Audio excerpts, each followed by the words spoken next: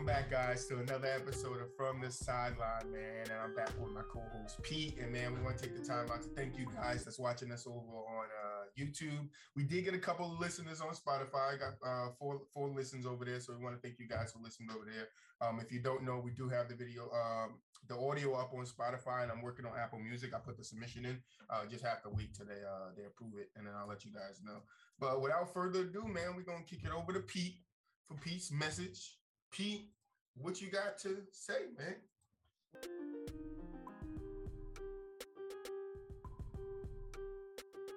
What's going on, brother? What's up, man? Yeah, so today we're going to start off with talking a little bit about college football. And I'm going to keep it brief. I'm not going to go real long, but I just want to discuss the top four teams right now, which is Georgia, Michigan, Cincinnati, and Alabama. And I'm pretty sure everybody knows the one school that doesn't glare out at you when you hear those four teams mentioned is obviously Cincinnati. Cincinnati is number 3 in the country right now. And when it comes to college football and when it comes to college basketball, we know usually every year it's the same schools that we constantly hear about all the time. You know, your Dukes and Kentuckys in basketball, and in college football, you know, your Clemsons and your Alabamas. Those are the teams that you always hear about. And it's good to hear for once a school that's not known for playing football or being that good at college football is finally one of the new teams out there that could be reckoned with over the next few years to come. With the whole college playoff, I think it's really good that even though you have 3 good teams in there, it's nice to have another team that's deserving of being in there that might be a smaller school that could possibly pull an upset when the national championship game comes down. And right now, Cincinnati is ranked number 3. They're 12-0. They're 8-0 in the conference, but they have a big game if they want to stay in that top 4. And that's this week against Houston, who's ranked number 16. They're also 8-0 in the conference, and they're 11-1 overall. So just one loss compared to Cincinnati's 2 losses. Now, let me just let you know real quick for those that don't know, they're actually in a conference called the American Athletic Conference, not to be confused with the ACC. They're actually the AAC. And let me just give you a quick list of some of the schools that are with them. UCF, East Carolina, Tulsa, SMU, Memphis, Navy, Temple, South Florida, and Tulane. Now, when I hear those schools mentioned, the first thing I think about for some of those schools is definitely not football. I'm thinking basketball. But these are schools that are in this conference, and some may say it's not that hard of a conference. It's not your Big Ten or your SEC, which are really the power conferences. But Cincinnati has still done what they needed to do to be 12-0, to also be 8-0 in the conference, obviously, to be playing good ball, and to have some good schools on that resume that they've beaten. So I think they 100% deserve to be here. I think they'll get past Houston this week. Let's hope. And let's see what they can do when it's down to 4 teams with the national championship, whether it be Alabama, Georgia, Michigan. They might put up a fight and upset somebody. So be careful with your bets because you don't want to be a loser by putting in the wrong ticket. Jump on the underdog. Always jump on the underdog, even if it's a couple bucks, because the profit always pays. Go Cincinnati. Yeah. And that's Pete's message, man. Thank you, Pete. Now, we do got some guests in the building, but, you know, we want to get through our NFL picks, and we don't want to spend too much time on it because we want to give you guys some more talking, some more debating. So me and Pete, we're going to get to it. So we're going to start off with the Dallas and New England game, which we're going to wind up talking about with our guests a little later. I had Dallas winning. Dallas won. Who you had, Pete? Dallas all day. Absolutely. Dallas running game is really struggling, as we saw last night, but they still managed to get the job done. Taysom Hill coming in at quarterback, first start of the season, more of a runner than a thrower, hurt his finger early in the game, and then Dallas was able to run away with it, especially with a long run by Tony Pollard, who's looked way better than Ezekiel Elliott right now. So Dallas hopefully now is moving in the right direction, and we'll see what happens. All right, we got Tampa versus Atlanta. I'm going Tampa. Absolutely Tampa this weekend. Yeah, Tampa all day. Atlanta can't do anything with that. I expect this to be a high-scoring game, but definitely a blowout on Tampa's end. Arizona versus Chicago. I'm going Arizona. Absolutely Arizona. This will be Kyler Murray's first game back since his injury. He did miss 3 starts. Could be a little rusty, but Chicago's really not a threat. They should be able to get this job done. We got Cincinnati versus Chicago. Chargers versus Cincinnati. I'm going Cincinnati. Ooh, this is a tough one to pick, man. Joe Burrow. I said, quote, Justin Herbert is my favorite player to watch right now. I love watching the Chargers. But the problem with the Chargers is inconsistency. They are not consistent enough. They win, lose, win, lose. So maybe you're saying since they lost last week, they'll win this week. Not necessarily. The Bengals are just playing really, really tough. This game could go either way. You know what? Just to be an opposite, I'm gonna go Chargers. I'm gonna go Chargers. Okay, we got Minnesota versus Detroit. And I told you guys, I ain't going back on my word. I ain't taking a vote for Detroit no more. I'm going Minnesota. Yeah. Even if you were gonna go back on your word at some point during the season, this is not the week to go back on it. Because Detroit is not beating Minnesota. Kirk Cousins and those wide receivers, just too much for Detroit to handle. I agree. Then we got Indianapolis versus Houston. I'm going Indy. Absolutely. Colts have that defense, even though they got exposed last week against Tampa Bay. But there's no harm in saying that because Tampa Bay, as we know, are defending champs and have a really high-powered offense. They were in that game. They could have easily won that game. Just the ball bounced the other way, and Tampa Bay was able to pull it out. But I like the Colts in this one, especially with the Texans coming off a loss to the Jets. We got the New York Giants, which I just found out this morning that Danny Dimes is not playing in that game. But I'm still going Giants. It's my team. I'm not being biased. I think we can beat the Dolphins. We just got to play for it. Wow, let's see. Mike Glennon as the quarterback. That's tough, man. Miami had a good game last week. They've been playing good. I'm a Giants fan, but every time I bet against the Giants, they always seem to win. But I just think with no Danny Dimes, Saquon Barkley is just not himself. I got to go Miami in this one. I think Tua, I think the tight end, Gesicki, and I think the wide receiver Waddle, who's playing out of his mind. I like Miami in this one, definitely. All right, so we got Philadelphia versus Jets, and I did not pick anybody for this game. I'm going to make my pick right now, and I'm going Philly. Okay, I thought when you said you didn't make a pick, that meant you were calling it a tie. No, we like our ties. I just didn't see it. I didn't make my pick. No, we do not like ties. That was a joke. We do not like ties. No ties. The Jets, I don't want to say surprisingly beat the Texans. The only thing I'm going to say a little surprising about it is Zach Wilson, it was his first game back. So to get a win in his first game back was, I guess, somewhat impressive no matter who you're playing against. And then on the other end, the Eagles put out a stinker against the Giants. Weren't competitive at all. The offense couldn't move the ball at all. It was a super low-scoring game, and I thought they should have beat the Giants the way the Eagles have been playing. And to be honest with you, I think the Eagles were a better team than the Giants, but they came out super flat and did not look good. But I got to give them a second chance against the Jets because there's nothing on the Jets at any position that I can sit here and say that I trust at all, offensively, defensively. I'm sure there's some guy somewhere on that team that plays that's halfway decent. But just looking at the team overall as a unit on all three phases, special teams, offense, and defense, I can't pick anything that over there in New York that I trust. So I got to go with the Eagles. All right, we got Rams versus Jacksonville, and I'm giving Rams the first win with Odell. And I would have to second that. Absolutely. Jacksonville has no offense at all. The Rams have been disappointing at times this season, coming out flat against matchups that we were excited to see. But Odell looks like he's finally acclimated with the offense. He got his first touchdown last week. It was a nice one, too, at that. Yeah, you can't lose to the Jags. Please don't let us come on this show and have to bash you guys for losing to the Jags. Oh, yeah, I agree. Washington versus Vegas. I'm taking Washington. Yeah. I thought Vegas would beat the Giants. They lost to the Giants. And I thought Vegas would lose to Dallas, but they beat Dallas. I cannot seem to get it right with Vegas. They can't get it right. They don't know if they want to win. They don't know if they want to lose, but they're still showing fight. But then how can you go against Washington, who's on a nice little streak? Taylor Heineke is balling. McLaurin's balling. Both running backs and McKissick and Gibson are both balling. They just got Logan Thomas, the tight end, back. I'm going Washington over Vegas. I think Washington wants to let everybody in this NFC East know that Dallas is not the only good team. And if the cards fall right and they can win the games against Dallas, maybe they could pull out this division and make it 2 seasons in a row. We got Baltimore versus Pittsburgh, and I'm going with Baltimore. I'm going with Baltimore also. The Steelers are done. Finito, finish, no mas, no more. That is it. Call it a career. Ben Roethlisberger. Roberto Durant. That's it. No mas.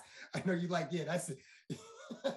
He loves that Sugar Ray Leonard no mas, man. Yeah, that's it. No mas. That's it, Steelers. Yeah, I mean, then we got San Fran versus Seattle. I'm going San Fran. I don't believe in Seattle. I think Russell's done in Seattle. Nope, don't believe in Seattle. 49ers, we didn't think they could beat Minnesota this week, and they did it pretty convincingly. 49ers are very quietly winning games. I don't know any other team in the NFL that I can sit here and say that when they win, you don't even realize they won. You just realize the next day when you look in the standings and constantly see them keep rising and rising and rising. So the 49ers, Garoppolo, it's real low key over there. Not a whole lot of talk and not a lot of chatter. But when you're trying to sneak under the radar, that's just the way you like it. You don't want everybody talking about you. Just quietly get the job done with the rest of your team and your brothers and see what happens when it's all said and done. All right, we got Denver versus Kansas City. I'm going Kansas City, but I think Denver may surprise us. Yes, Denver's defense is something to talk about. The way they shut down, who was that last week? The Chargers last week. Denver, man. The offense isn't anything spectacular to get all excited about. But you know what? I don't see them winning a game. I do have the Chiefs, but I think that they're going to put good enough defense out there where the game's low scoring and the Chiefs doesn't just run up and down the field with them.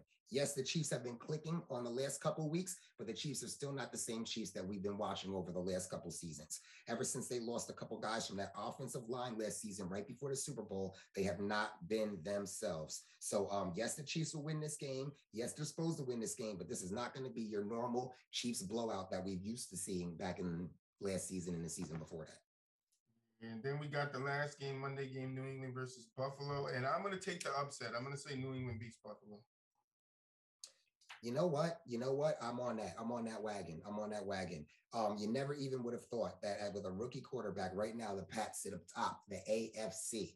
Right now, the AFC runs through the Pats if the season was to end right now. They're getting that first round bye. Everybody's got to come into that coldy Foxborough Stadium and play games. Yeah, unbelievable. And the Bills, I kind of put them with the Chargers kind of, even though the Bills were picked to be a better team than the Chargers at the beginning of the season. But what I mean by that is just like inconsistency. Actually, I shouldn't have said Chargers. I'll say Rams instead.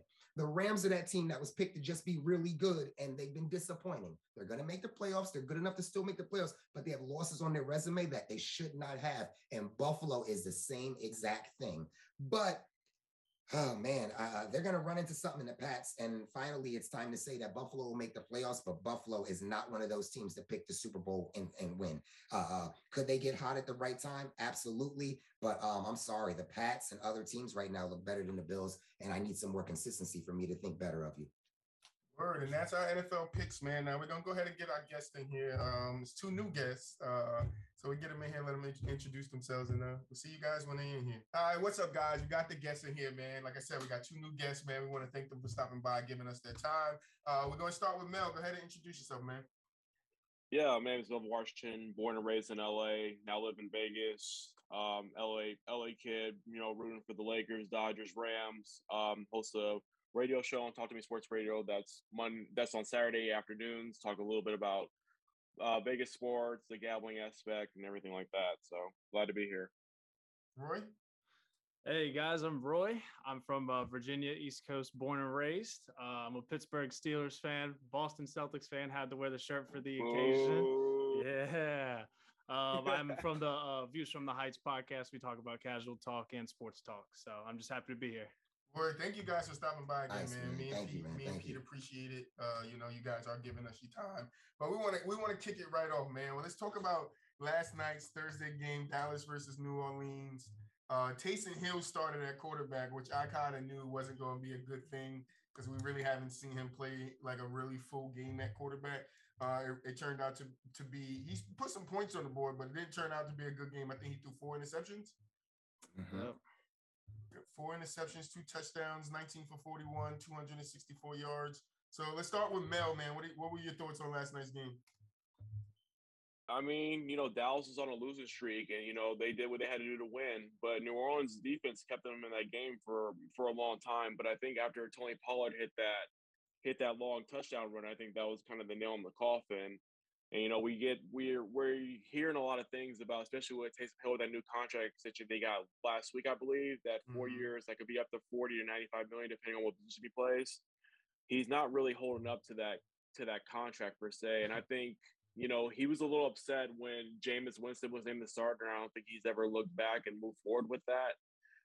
So I definitely think he has a lot of work to do. I mean, people are comparing him to Tim Tebow as he was playing quarterback yesterday, but the real question I have about the game last night is Ezekiel Elliott. Where has he been? This is the 7th straight game he's rushed for less than 70 yards, and Tony Pollard is pretty much taking that role on to him by himself. And I think since Ezekiel Elliott got that contract extension, he hasn't been himself, compared to what he was drafted 4th overall at Ohio State. And that's why I was always opposed to giving running backs a second contract, because none of them live up to the hype. Running backs are interchangeable. You can just plug and play when running back in your system. But we've seen guys like Ezekiel Elliott, Christian McCaffrey. Those guys are not living up to the contract situation we got. The only one I can really say that's been living up to the contract situation has been Nick Chubb and Dalvin Cook. So I mean, that kind of gives you second thoughts about Henry in there before he got injured. Yeah, I'll give Henry that. I'll give Henry that now too, and I think Jonathan Taylor is on his way to getting that second contract too as well. But it kind of proves my point, saying that these running backs are very interchangeable. I would just draft one every 3 years in the draft, because you can get a running back that can plug and play. Especially you have a good offensive line that's that's giving the support that they need. But Dallas got the win, so they had a very horrible time on Thanksgiving, losing to Vegas on Thanksgiving. So, I mean, it was definitely good for them to get the win, call it, and try to move their way up in the NFC, because it's it's very competitive right now. You got Tampa Bay, you got Green Bay, Arizona. Those are the division leaders right now. So if they want to keep pace with those teams, they got to put up some W's. So it's a good win for Dallas, but I think New Orleans needs to go back to the drawing board and see if Taysom Hill is a long-term fit at quarterback. Yeah, you made a good point. I mean, Cowboys moved to 8-4, first in the NFC East. I think it's pretty safe to say they take that division, right? Everyone in agreement with that? Yeah, I mean, unless they do Cowboy things. Yeah, because Washington's going to be a tough matchup, and they play Washington twice.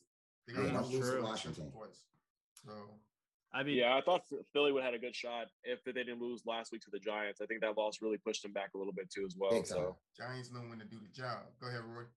Yeah, what you were saying about Zeke, man, I mean, you're totally right. I mean, 13 carries, 45 yards, his longest was 10. I mean, Zeke, ever since his injury, man, he just hasn't looked explosive. He's missing like that it factor. I mean, like when you used to watch him run before the injury, man, oh my goodness, so explosive. And you got excited watching him run. And now it's like, where's that fire at, And I tell you, it's like he took that fire and just transferred it right over to Tony Pollard. I've been saying this since the beginning of this year before the season started. Tony Pollard, I think, call me crazy, might be the future of that backfield. Because, man, he looks explosive. I mean, the Saints coach actually said before the game earlier in the week that they said, we kind of figured out Zeke. He said, I'm more worried about Tony Pollard and his explosiveness. I mean, he showed it with that 58-yard touchdown run. I mean, he had almost half the carries as Zeke did, but I mean, he was almost twice as efficient. Yeah, I told my friend like 3 weeks ago, the same concerns y'all talking about with Zeke is the same thing we're going over here with the Giants with Saquon. So she asked me a question, and she's like, what do the Giants need? I said, all right, we need an offensive line to protect Danny Dimes or whoever's going to be the quarterback going forward.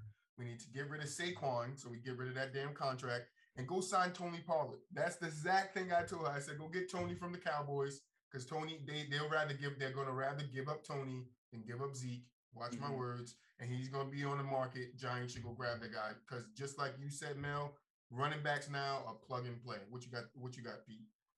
Yeah, it's funny. That's a great comparison where you compare him to Saquon Barkley. Only thing about it is, though, Dallas at least got some productive years out of Ezekiel Elliott for a little while. I feel like we've gotten nothing but injuries from Saquon Barkley. And I totally agree with Melvin. You said the thing about the plug and play with the running backs. When it comes to plug and play, it seems like the Patriots do the best job at that, because they've had a long list of running backs that we've never heard of before until they start playing well. Okay. And I was all for Saquon Barkley coming over. But now that a few years have gone by, I start to more agree with this plug and play stuff and not wasting such a high draft pick on a running back, because a lot of times it doesn't pan out. You know, these running backs, if they're not getting the ball, they're blocking. That's a lot of wear and tear that they're catching every single snap, every single play. What was weird about this week was they talked about how Zeke's been injured, bone bruise on his knee constantly. And I was told, well, I was heard he was supposed to sit out this game just to get some rest, to be a little bit more healthy down the home stretch. I thought that would have been great for Zeke. Sit one game out, get your legs fresh, treat it like it's almost an extra bye week, and be a little bit more healthier. And then out in the media this week, Jerry Jones came out and said, no, that's not the case. We're giving a full workload to Zeke. Well, when you get a full workload and your backup doesn't get a full workload, but is more productive with the short amount of carries that he gets, that doesn't look good. And it hasn't looked good for Zeke the last 3-4 weeks. I mean, I feel like it's been 4 or 5 weeks since the last time I seen Zeke go like this after a first down. Every first down, that's what Zeke always does. I haven't seen him do that in a while because he's not running the ball well. And he's getting paid a whole lot of money. And if you're hurt, do the team a favor and sit out. But don't be out there making yourself even look worse and making your stock even go down, because right now you're getting outshined by the backup. Yeah, Peter. And one other point. I'm sorry. One other thing too. I didn't even mention on Taysom Hill, you know, it was his first game back. You know, the injury, you can give him a couple more weeks to see, but even with a couple more weeks, I don't think Taysom Hill is the guy. And if you said too before, like maybe he's a little upset that he lost a starting job and things like that or whatever, but guess what? Even after losing his starting job just a few weeks ago, they gave you that contract extension. Yep. So that means even after you losing the job, they still have this kind of faith in you to still give you this contract. So even though you haven't proved yourself just yet, you'll get more time to do it. But maybe it's not at the quarterback position, or maybe it's at the quarterback position, playing it the same way you used to play it when Drew Brees was still there. But as the full-time starter, I'll give you a pass because it was your first game last night coming back, and you also hurt your finger in that game, which might have been why you ran a lot more than throw a lot more. But I got to see some other things than 4 interceptions. And no Alvin Kamara that game either. And no Alvin Kamara for the last few weeks. Yeah, and Peter, I know one thing you mentioned about the Patriots too as well. I mean, look at Baltimore. They lost their top 2 running backs in the preseason, J.K. Dobbins and Gus Edwards. And what have they done? They bring in Latavius Murray, they bring in Le'Veon Bell, so they have options, you know, to bring in people off the street. Look at Adrian Peterson. He wasn't even playing at all until Tennessee brought him. Then he just got cut, and he just got brought in by Seattle too as well. Yeah. So there are running backs available, but you don't have to give those running backs those big, huge contracts. And one perfect example was Melvin Gordon. Remember a couple of years ago, he wanted a big contract from San Diego, and he didn't get it, so he ended up leaving, going to Denver. And now he's kind of picked up a little bit, but they're kind of a running back by committee there over there too as well. So, I mean, paying those guys that type of money, like there's no Terrell Davises anymore. There's no Adrian Petersons anymore. Those guys, I think, are long and done in the NFL, especially with the quarterbacks being so important and vital to their teams. You know, I don't think the running back is just a marquee position that you need to go hunt for. You can get a guy in the late first, early second round to, you know, plug in and make sure that you have at least a run game to, you know, take some pressure off your quarterback.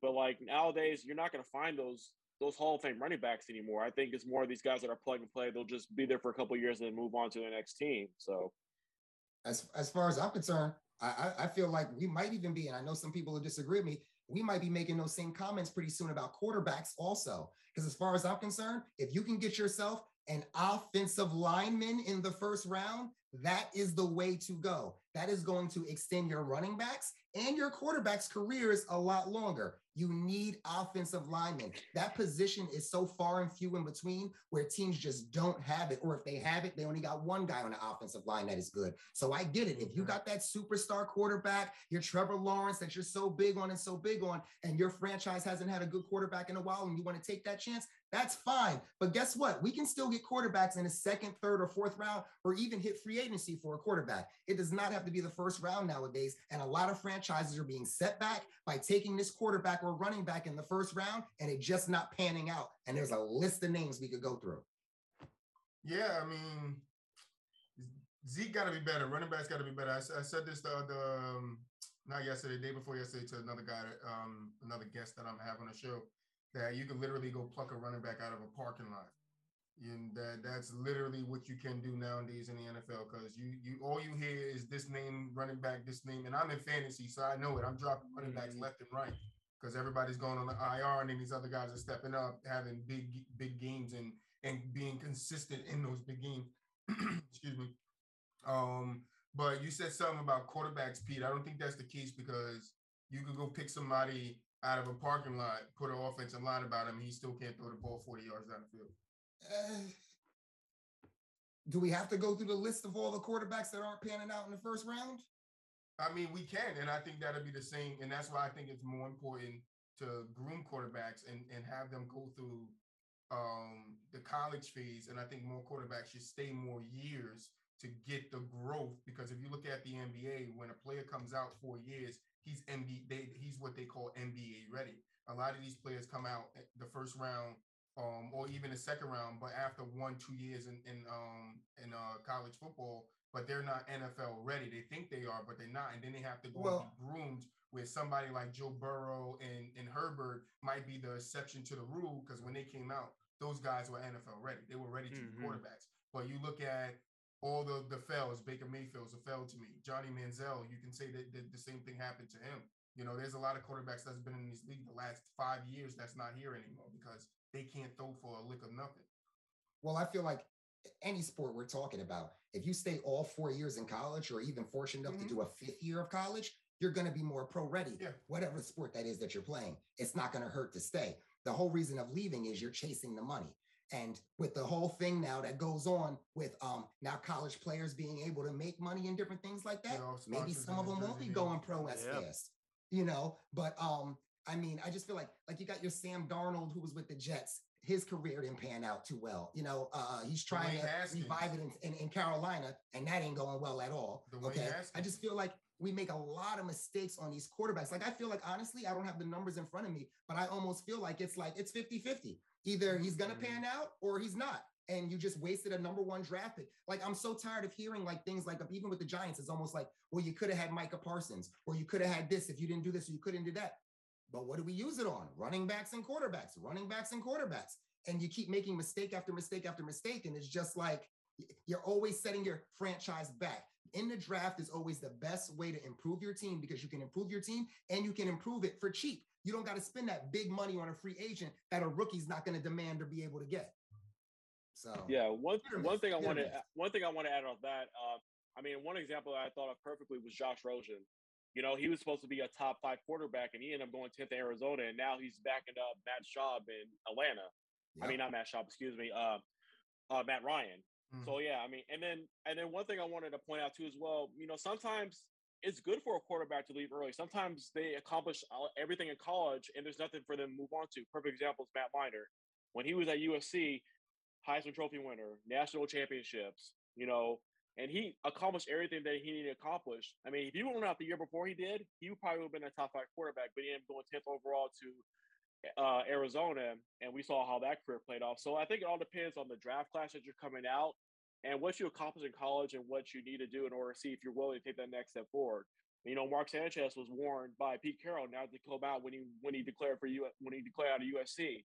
He told me that he wasn't ready, and then he panned out, and you see where he's at now. So I think it all depends on the situation, the team that you're building around too, as well, and what that college team looks like. I mean, because, you know, everybody knows like the top quarterbacks are going to be drafted first, but luckily if you're like a Mac Jones who's drafted, you know, 15th overall, you go to New England where you're with Bill Belichick, and look how he's thriving now. He's probably the best quarterback we've seen in a long time, you know, that's been in that class too as well. So it's all about fit and all about different situations.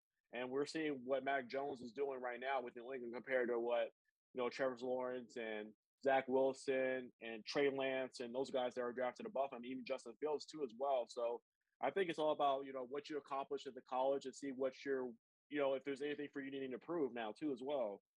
Yeah, I mean, you make a good point. I mean, hindsight's 20/20, right? So I mean, we know, but you know, I mean, when it comes to future just draft picks and everything like that, especially when it comes to the quarterback position, I mean, look how much hype surrounds these quarterbacks. I mean, look how much hype we had for the last draft class. I think we've been kind of spoiled over the past minus the past 2 years, the 10 years. I mean, we got Kyler Murray. I mean, first year comes out, amazing. I mean, we just have so much high expectations for these people, and when they don't pan out, I think we start to get that view of how you were saying, like maybe we're focusing too much on them. I just disagree, because I think that we just kind of been spoiled, and now we're not grooming them anymore. I mean, you said with the one and dones, I mean, it's just really starting to show now. Yeah, I think it's a lot more pressure. Before you go, Pete, I think it's a lot more pressure on young guys to come in and be game ready to get in there and produce wins off the back. Where if you go back 10 years, it was you draft a quarterback for the future. Now people are drafting quarterbacks to replace the quarterback that's there now. Right. That's exactly what I was going to say. Nobody holds a clipboard anymore. Mm-hmm. It's as soon as you come out, you're playing. Yes. You're playing immediately. And it's like, you never sat behind a pro to see how the job is supposed to be done. You never sat behind a pro to learn the job the correct way. You're just thrown out there. And sometimes for some people, learning on the job is better for them, but not everybody. You know, I mean, you look at Patrick Mahomes and Aaron Rodgers. They sat for a year or two as well, and look where they're at now. So it's about growth, and it's definitely about experience and learning the game, because you put these guys in a heap of fire and then you expect them to produce, and then they crumble under pressure. And that's been happening for the last 10 years with some of these quarterbacks that could have been good talents, but they don't know how to take that pressure. Everybody can't be a Tom Brady. Everybody can't be a Peyton Manning. Everybody can't be a Patrick Mahomes and a Kyler Murray and an Aaron Rodgers and a Russell Wilson. You got to take guys for what they are. And I think a big part of it is not just pushing them in. You try to make these guys do things they're not comfortable with, and that's the NFL. You know, it's funny. In uncomfortable positions and get it done. Go ahead, Pete. Yeah, I was just gonna say it's funny too, because when you talk about Aaron Rodgers and Brett Favre, Aaron Rodgers was never going to get drafted and take Brett Favre's job right away. But then you talk about Pat Mahomes and Alex Smith. Alex Smith never gets talked about. He never gets credit for this or whatever. Alex Smith isn't Brett Favre, where it's like, oh, this is my job and I can groom Pat Mahomes to be a better player. Alex Smith had to play his butt off for Pat Mahomes to not come in that game and take his job. And Alex Smith had an unreal season that year. We see how good Pat Mahomes is. He's regarded as possibly the best quarterback in our game to come for the next however many years.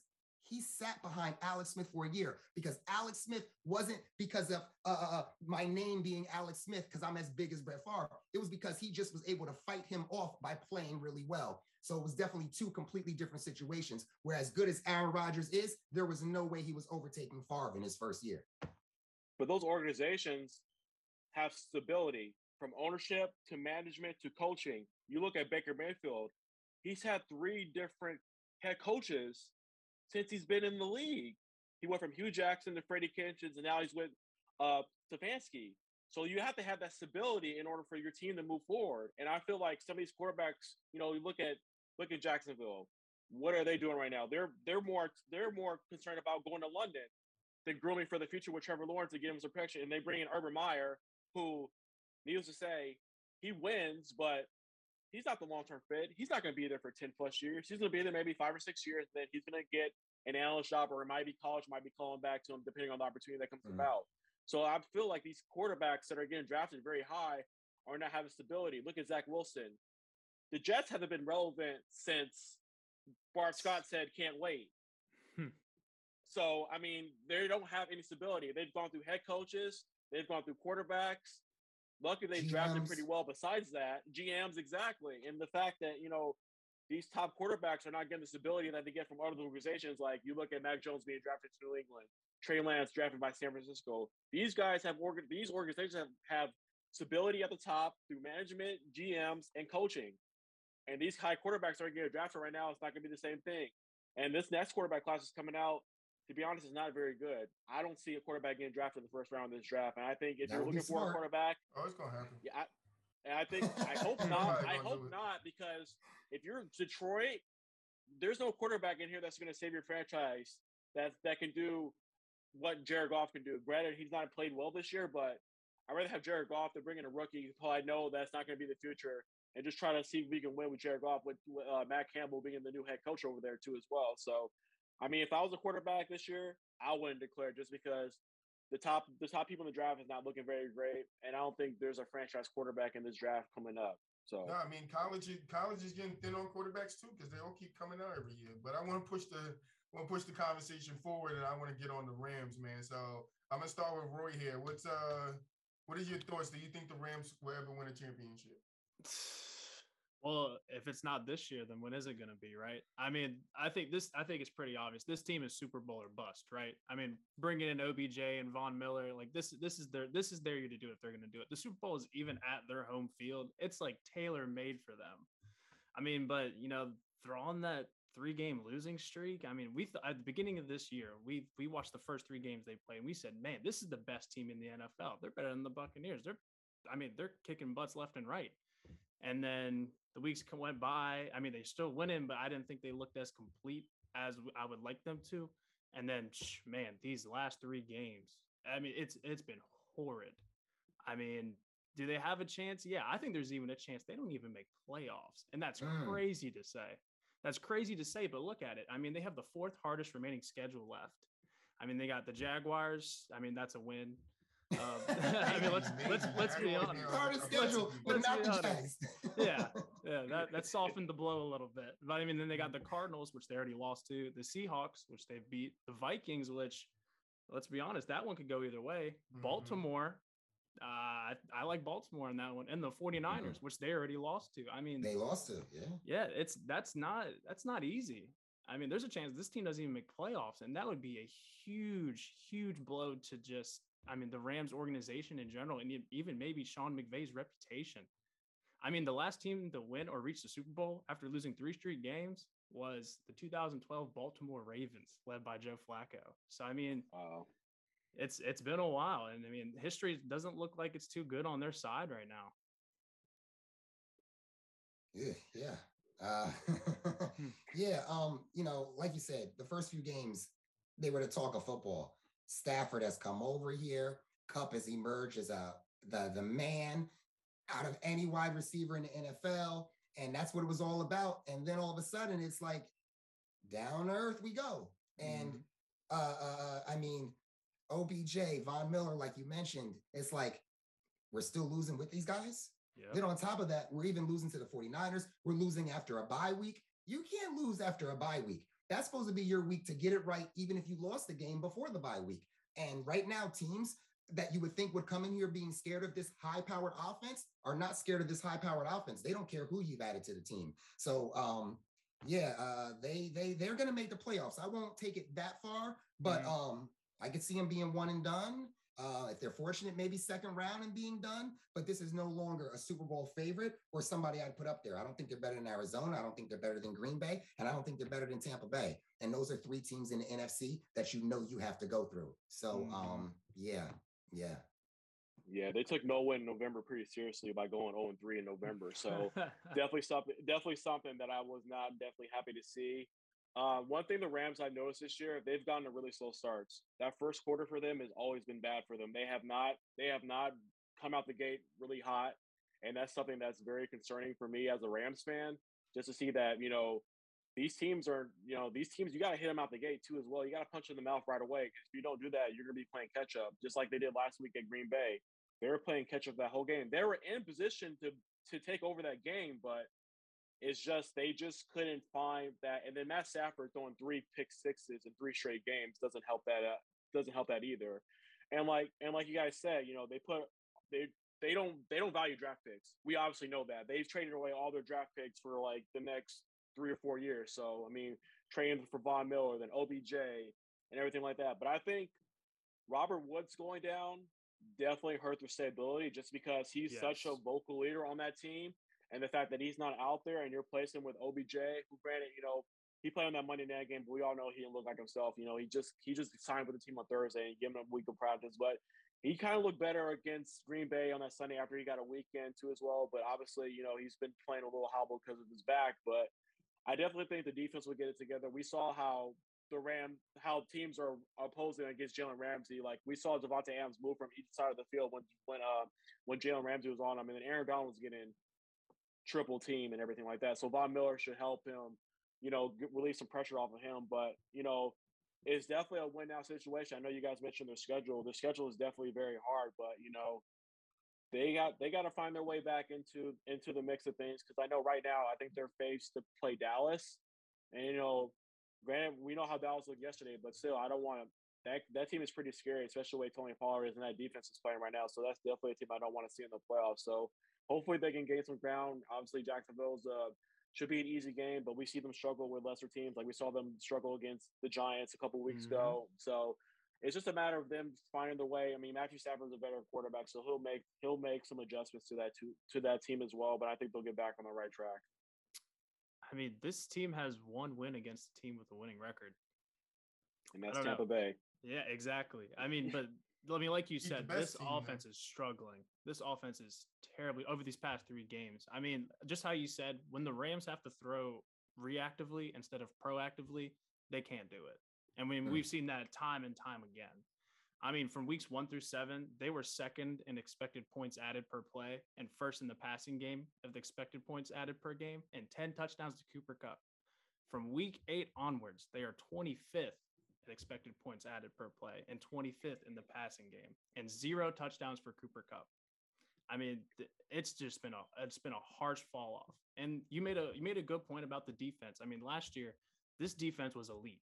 And I kind of see the argument that this defense maybe isn't as elite as we thought they were. I mean, we see defenses come and go year after year, and maybe people figured out this team. I mean, statistically, they're in the middle of the pack with, yards, points. I mean, they're just right smack dab in the middle. I mean, over these last 3 games, they lost by an average of 13.5 points. I mean, 2 touchdowns. Is that really an elite defense? I don't know. Yeah. It's funny too, because it's like, you know what? If they were such an elite defense, they wouldn't have brought in an old, out of prime Von Miller. Why even make the deal for Von Miller if you're such an elite defense? You got Jalen Ramsey, you got Aaron Donald, and now you still need Von Miller? There's nothing wrong with wanting to improve and get better. But if the way you're improving is going to a guy that's in the later stages of his career, if he's the improvement over what you have right now, then that means you're not as elite as what you may have been in the past. And as far as you brought up the Tampa Bay game, that was their one big win. Why not go back to that same style that you played against Tampa Bay? I remember that game very well, and I get it. Everybody needs some part of a run game, but air it out. That's your best chance to win games, is get into a shootout early. You don't have to get into a shootout just because you're trailing in the game. Jump out the gates early.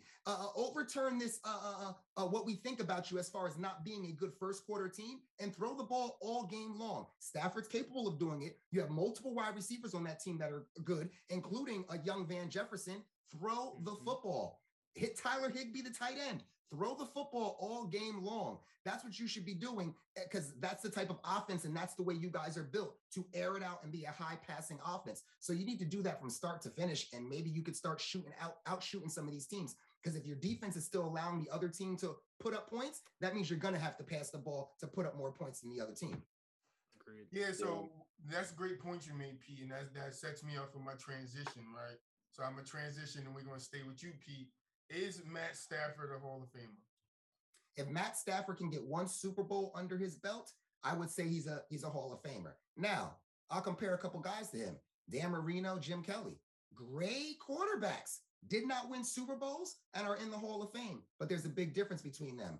They had regular season winning records. They've made it to higher areas in the playoffs. Jim Kelly made it to 4 straight Super Bowls with Buffalo, even though he came up shorthanded. So Stafford, on the other hand, I get it. There's 10 other guys on offense with him when he was with Detroit, but still, you had no good teams with Detroit. You did not win enough ball games in Detroit, whether it wasn't all your fault and it was on coach's fault, GM's fault, talent around you, the defense, whoever you want to blame it on. You still did not win enough games. You are the player that's most important. You have the ball in your hands on every single play, and you don't have a resume of enough wins as far as I'm concerned. You don't have a resume of enough playoff wins as I'm concerned to be one of those quarterbacks that, when it's all said and done, not have a Super Bowl under your belt, but still be called a Hall of Fame player. I don't have a vote as far as who gets in the Hall of Fame. So maybe Stafford still does make it. Maybe Stafford makes it, but he's not a first ballot Hall of Famer.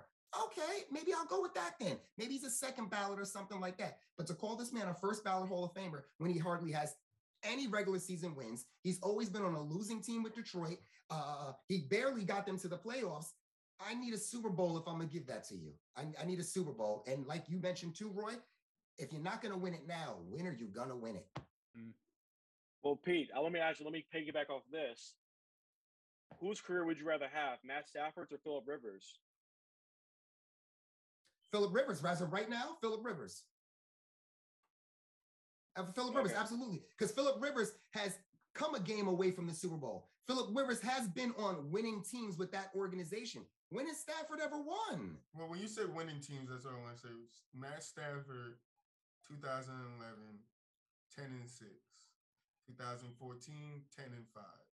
16, 17, 9-7. And then now this year he's 7-4. So he has winning records. He just hasn't done anything like you're saying to get to close to a Super Bowl.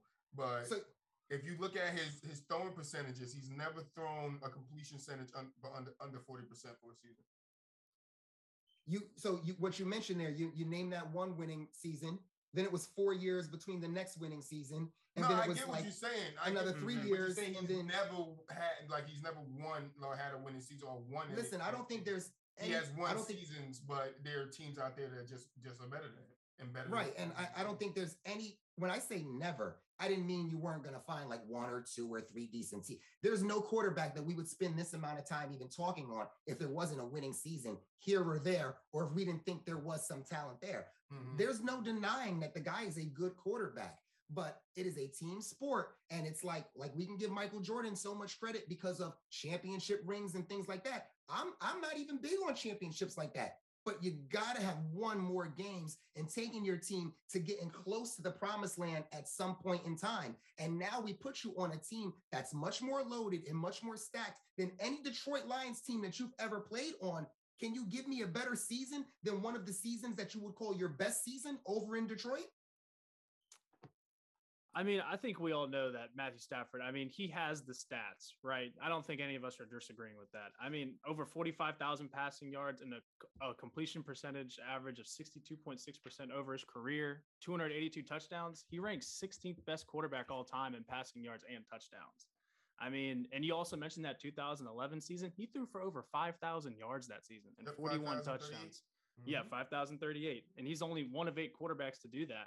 I mean, even in a league that passes all the time. I mean, but like you said, the one thing holding him back is the lack of winning. I mean, he's been to the playoffs 3 times and hasn't won once. I mean, that's a tough thing to look at. I mean, but it's hard because you try to separate that from statistics and you're like, that's hard to balance. I mean, he's on track to pass Frank Tarkenton, Warren Moon, and John Elway in career yards and touchdowns within the next few years. And then you brought up Jim Kelly and Dan Marino. I mean, there's only 5 quarterbacks that haven't won a ring that are in the Hall of Fame: Dan Fouts, Dan Marino, Jim Kelly, Warren Moon, and Frank Tarkenton. But the difference between him and those guys and Matthew Stafford is all 5 of those players have made at least 5 Pro Bowl appearances. Marino and Tarkenton even won an MVP, and everyone except for Warren Moon made an all-pro team. Stafford has only made 1 Pro Bowl and has never won any major individual awards besides Comeback Player of the Year, if you want to consider that one. Yeah, I was just looking at that. I don't know if you see my face, but I'm looking at his accolades and I'm like, what does he have? Exactly. And that's why Stafford doesn't get some of the credit he does, because if Stafford was putting all these numbers up back when Dan Marino and Jim Kelly and them played, he'd get more recognition for it. But right now, throwing up 5,000 and, that don't mean nothing with the freakish stats that these quarterbacks put up these days. Yeah, any quarterback can do that nowadays. We saw Drew Brees do it how many times? Right. Mm-hmm. But Drew Brees is an elite quarterback. Yeah. Drew Brees is absolutely elite. But we see quarterbacks going for 5,000 yards like it's nothing, though. Yeah. Like who? It's not that many. Not back then. Let's not act like not back then. It's 10 of them that can do it with their eyes closed. It's not. It's probably like 2 to 3. Let me help Melvin out real quick. I think what Melvin means more is like, okay, it might not be 5,000 on the dot, but it's in that 5,000 neighborhood. No, I agree, because you got Jameis every Winston, season. There's a quarterback. There's multiple quarterbacks throwing for 4,700 yards, 4,800 yards, 30 touchdowns, and insane numbers. So it's like, do you not credit that to the wide receivers? Them quarterbacks have too. No, I credit it to this league being a passing league in the generation that we live in right now. But my point is, you got to have wide receivers to throw it to, because if you don't have no wide receivers that can gain yards or catch the ball, then he can't throw for 4,500 yards, and not every team has that. And that's why. But the Jim Kellys and the Dan Marinos had good wide receivers back in the day as well. Yeah, but they were more in the running league. Yeah, more running, not a pass-happy league like it is now. But I mean, that 2011 season is one of the best statistical seasons ever. with the 5,038 yards and 41 touchdowns. I mean, I get what you're saying. I get what you're saying. Trust me, I do, because it's a pass happy league. Everyone passes now. But I mean, who did Stafford really have? I mean, okay, everyone obviously says Megatron. Okay, but you telling me all 5,000 of those yards went to Megatron? I mean, you know what I'm saying? I don't know. I think that statistic really says something. I just feel like there's a better argument for your Jim Kelly and your Dan Marino being first ballot Hall of Famers over Stafford, who didn't get any wins or even win a playoff game. It's not too late. He has the fortunate chance of saying, I still got 5 years left of a career left, and I'm actually on a really good team right now. So these comments I'm making now could completely change at the end of the season with that Super Bowl under his belt. Then all of a sudden, my opinion goes up way higher. Yeah, I mean, but what you said with first ballot, I mean, you got to look at who's his competition going to be. I mean, look, who's going to retire around where he is? Tom Brady, Aaron Rodgers. I mean, that's just to name a couple people. So you try to compare him to who he's retiring with, and you look on the Hall of Fame ballot and you say, wait, one of these names is just not like the others. And you would probably say Matthew Stafford's not like with these guys, you know? So first ballot, I don't think that's going to be a question. Even if he wins the Super Bowl, you still put him with the names up there? I don't. There you go. Good point. Well, I think we're having the same conversation right now with Tony Romo. We're having the exact same conversation right now. I mean, he has the wins to back it up, but he doesn't have the playoff wins to do that. You know, we're talking the same thing about that right now. And I feel like next couple of years, I think we're going to say the same thing about Kirk Cousins. So now look at to prove it. So now, if you compare Tony Romo to who we're talking about, right, Matt Stafford, only difference I can sit here and say is Tony Romo won some more regular season games because he was on a better team. And he actually won a playoff game. Difference. Say it again. He actually won a playoff game. And he won a playoff game. Exactly. And when he should have won a playoff game and possibly made it to the Super Bowl, the Giants beat him. So, hey, listen. Yeah, that's a good. The Tony Romo one's a good one, man. Listen, me and Troy, right? A couple weeks ago, we went over the Hall of Fame list of the guys getting ready to go in now. And we were saying, like, who deserves it more over others? We went through a list of 20-something guys or however many guys it was of all the list of all the guys coming up for this next ballot of the Hall of Famer. And we were like, wow, this guy was good. Wow, I forgot about this guy. Oh, dang, what about him? But it's like, they all ain't going to make it. Exactly. That's why I think it's going to be tough for Stafford. So I think first ballot's kind of out the question, to be honest with you. Unless he wins the Super Bowl in the next couple seasons. Yes. Okay. He wins the Super Bowl. Then he's in the conversation for first ballot, but second ballot, I mean, after that, it's a crapshoot. It's really a crapshoot. You give me that gold jacket, I'm happy. I don't care what ballot I get it. That's a great question, Mel. I heard you, Mel. That's a great question. Is Joe Flacco first ballot? That's a great question. Because he won the one Super Bowl, you're saying? Yeah. No, he got carried by a defense. I'm a Steelers fan. I'm biased. I'm sorry. No. He's right. Not to be biased. I'm sorry. To be biased here. No, it's all good. So Tony Romo versus Matt Stafford. Matt Stafford played more games than him, started more games than him, has more wins as a starter than him, but it's only by 3. Loses as a starter. Tony Romo has 49. Matt Stafford has 94. I want you to think about that. Ties as a starter. Tony has 0. Matt has 1. Win percentage. Tony 61. Matt 46. Pass completion. 2,829 for Romo to 4,164 for Matt. And then that's completions, and then attempts. Damn, Tony Romo didn't really attempt that many throws, only 4,332. But Matt Stafford, the gunslinger that nigga is. Matt Stafford is a gunslinger. He done threw the ball 6,624 times. Like, one of the best arms this league has ever seen. Their completion percentage is around the same, 65 to 62. Matt Stafford has more passing yards. He blows them out in touchdowns, 248 to 309. So, I mean, if we're talking about Hall of Fame, just by what I'm seeing here, I would put Matt Stafford in the Hall of Fame before Tony Romo. Yeah, absolutely. Because when Mel brought up Flacco, that's a good one. One Super Bowl does not get you in the Hall of Fame because we can name a lot of guys that won one Super Bowl, okay? But one Super Bowl and Matt Stafford's numbers, we're talking. Now we're talking. I don't know. He has a losing record too. So, I mean, if I'm thinking about Hall of Fame, does that come into play? Well, that's the main thing that I said when I first started arguing it was his record. I mean, I can't really name I don't know off the top of my head people in the Hall of Fame that have losing records. Oh, the person that comes to mind is Joe Namath. Other than that, I don't know. Right, I mean, Eli will be there. Eli will be there, but he has the 2 Super Bowl rings with the MVPs with it. So Eli is the first ballot Hall of Famer. I don't care what nobody says. Hands down. If Tony get in, and I know Tony got more rings, but if Tony get in, Eli get in off the strength of Tony, bro. Yes. I'm telling you. He gets right off. Eli gets in because the dust hasn't settled from Tony getting in. I mean, Tom Brady getting in. And Eli gonna get in through that dust, bro. I'm telling you. You know one thing, draft, too? That draft class can have 3. Yeah, that draft class has 3. Mel, go ahead. Yeah, that draft class has 3 Hall of Famers in it with Big Ben, Eli, and Phillip Rivers. So that's a pretty good draft class. You can approach 3 Hall of Famers in that class. So that is a good draft class. Yeah, who's gonna say something? Nah, we're good. Yeah, definitely. He said, no, we good.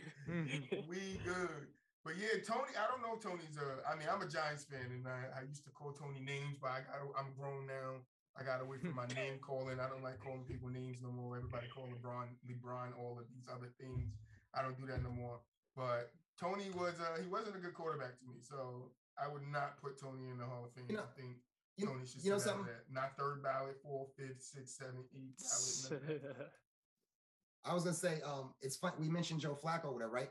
The thing that sucks for Joe Flacco is obviously he doesn't have Matt Stafford numbers, but the thing that sucks about him is like right after he won that Super Bowl, it seemed like it came up rather quick with Lamar Jackson replacing you the way Lamar Jackson replaced you. And now look where your career's going. You're bouncing around from team to team. You're barely getting wins. Now the Jets got you back after you had a quick stint with them a couple seasons ago. It's like your end of your career can't go the way it's going. And, like in other words, like for Eli, I feel like Eli retired at a really good time, even though I thought Eli could have stayed, especially considering the way Daniel Jones has been playing over the last couple seasons. But I at least Eli didn't have like Super Bowl and then bad year of just like hanging on. You make a good point. Is like after his Super Bowl, he hasn't done anything positive since then. Joe Flacco, after that, I mean, we were questioning at one point whether if he was elite or not after that Super Bowl. That was a legit conversation. That Super Bowl got him paid. And then after that, I ain't got to work no more. That's it. Well, there's one quarterback I wanted to add to that, and that's Matt Ryan. I was going to wait till you guys finish, and I was going to say, is Matt Ryan in there? I swear I had him on my name. One MVP, 1 Super Bowl, but that Super Bowl is the worst Super Bowl loss in NFL history. Elite or not, you should be able to hold a 28-3 lead. I don't care what anybody says. There's no way you should have lost that game. I don't care. You have Julio, you have a defense that's balling out, and you lose? No. Matt Ryan is a great discussion, man. That's a tough one. Man. He's got longevity going for him. He stayed with the Atlanta Falcons his entire career. He's got good numbers. He's been mostly healthy.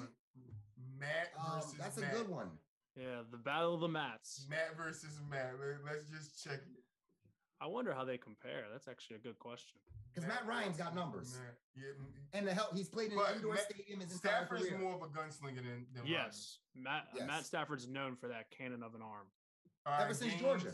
Games, Matt takes. Starter games, Matt takes. Wins as a starter, Matt Ryan 100. Yeah, absolutely. 118 to 81. Losses as a starter is around the same. 88 for Matt, and 98 for Matt, 94 for Stafford.